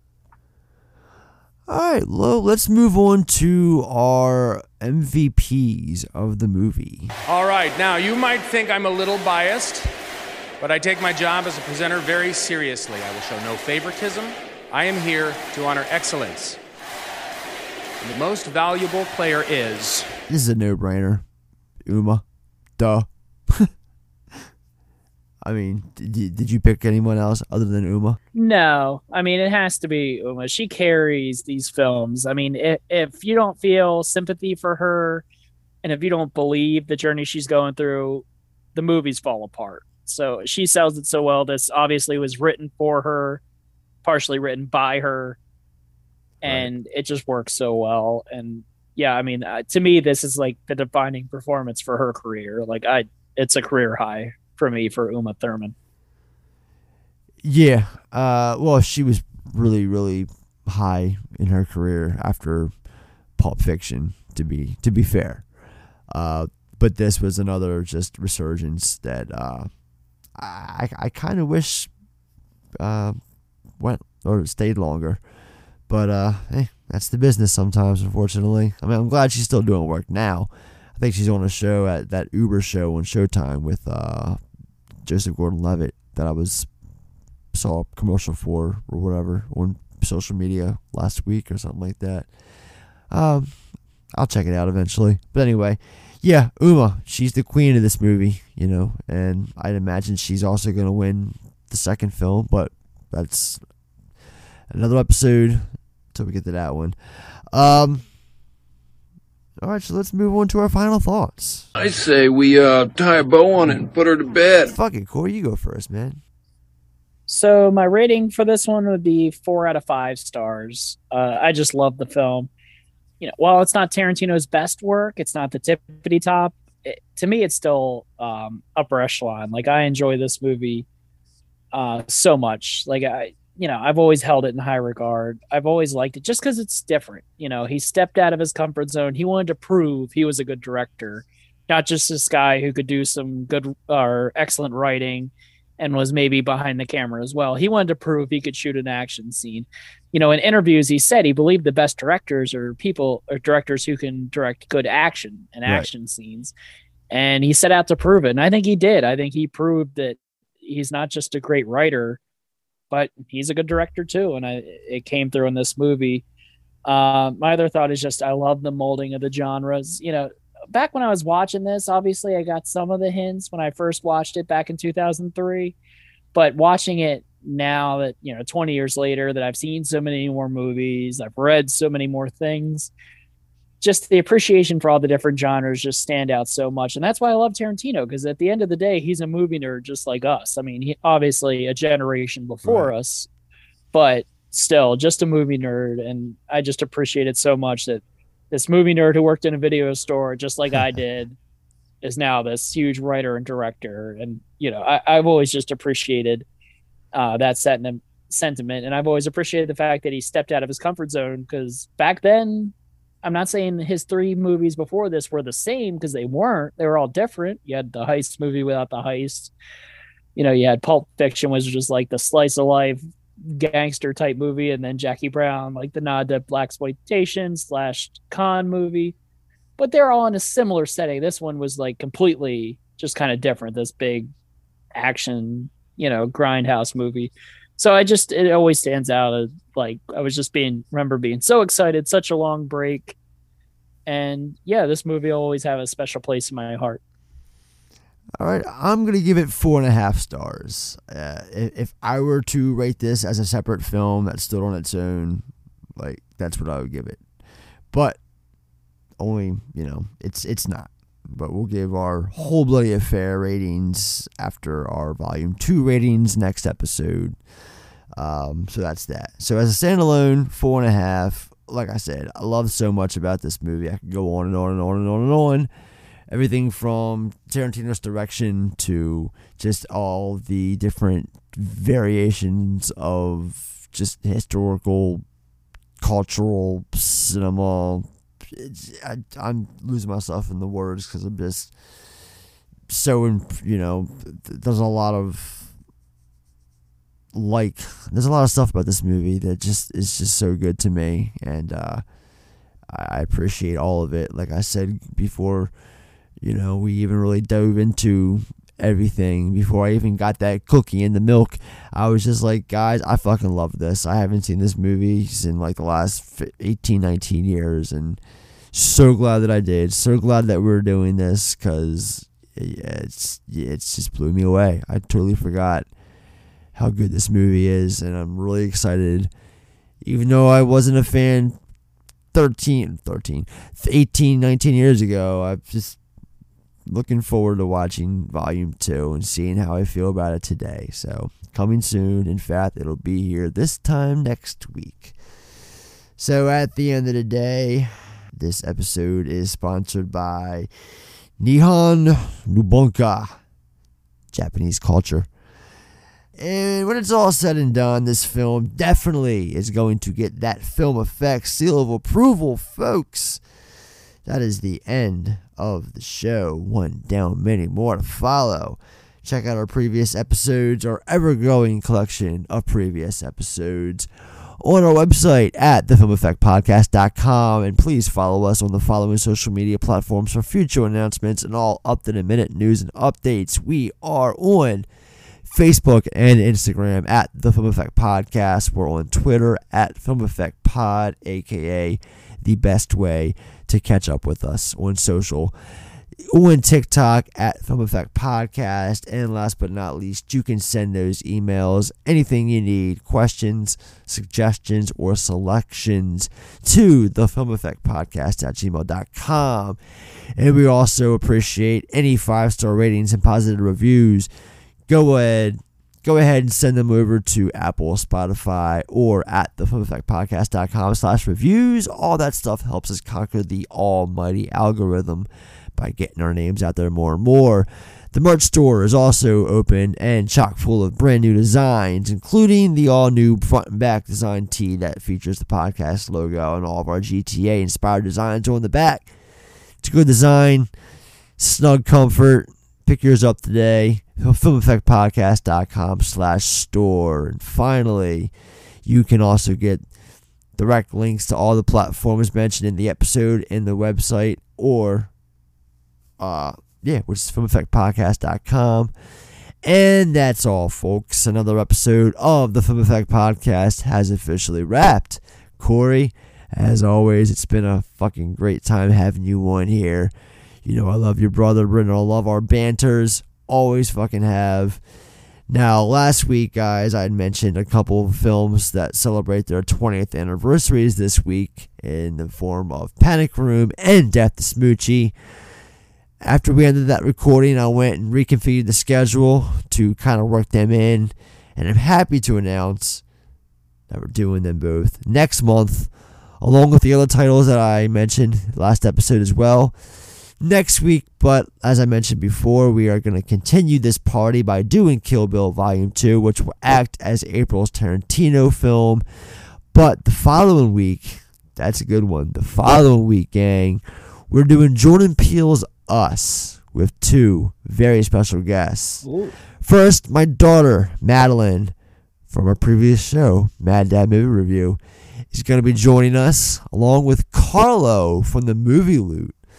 Now, this has been an episode. Love me some Carlo. Now, this has been an episode that's been in the works since last year. Originally, it was going to be a part of the Halloween Horathon, but I ended up bumping it to January, and then it got bumped again to March, and now we're finally doing it in just a couple weeks. Cannot fucking wait. It's going to be a really good one, guys. Carlo's an amazing person, and I'm excited about the idea of Madeline joining us for an episode. Like, I just get excited thinking about it. I know she's a big fan of films, and that film in particular, and she's definitely looking forward to joining us. One final tidbit. Last May, we dubbed the entire month Bakaname, and had a blast with that concept. It was great. Some good episodes came out of that. Check them out. But we have another event scheduled for this coming May. It's not going to be quite Bakaname 2. Oh, in fact, I thought it's you were gonna not say June. Bakaname 2. I thought you were going to say like Robert Downey Jr. or something. Come on. Yeah, I like that. No. This May, though, we're dubbing it May Bayhem. That's right. An entire month dedicated to Michael Bay madness, from Bad Boys to The Rock and Bad Boys 2 to Armageddon. It's going to be another fun theme month to do. But you know what else is happening in May, Corey? What's that? Episode 100. Oh, boy. It's crazy to think that this has been going on for nearly 100 episodes. Now, I've got a few ideas of what we're going to cover, but it'll be announced in the coming weeks. I haven't decided yet what it's going to be. You know how you can find out before anyone else? By following us on social media. So do that, and you'll be the first to find out what episode we are covering for number 100. In the meantime, though, guys, till next week, when we wrap up the whole bloody affair. It's been fun, but now it's done. Bye, guys. Take care now. Bye-bye.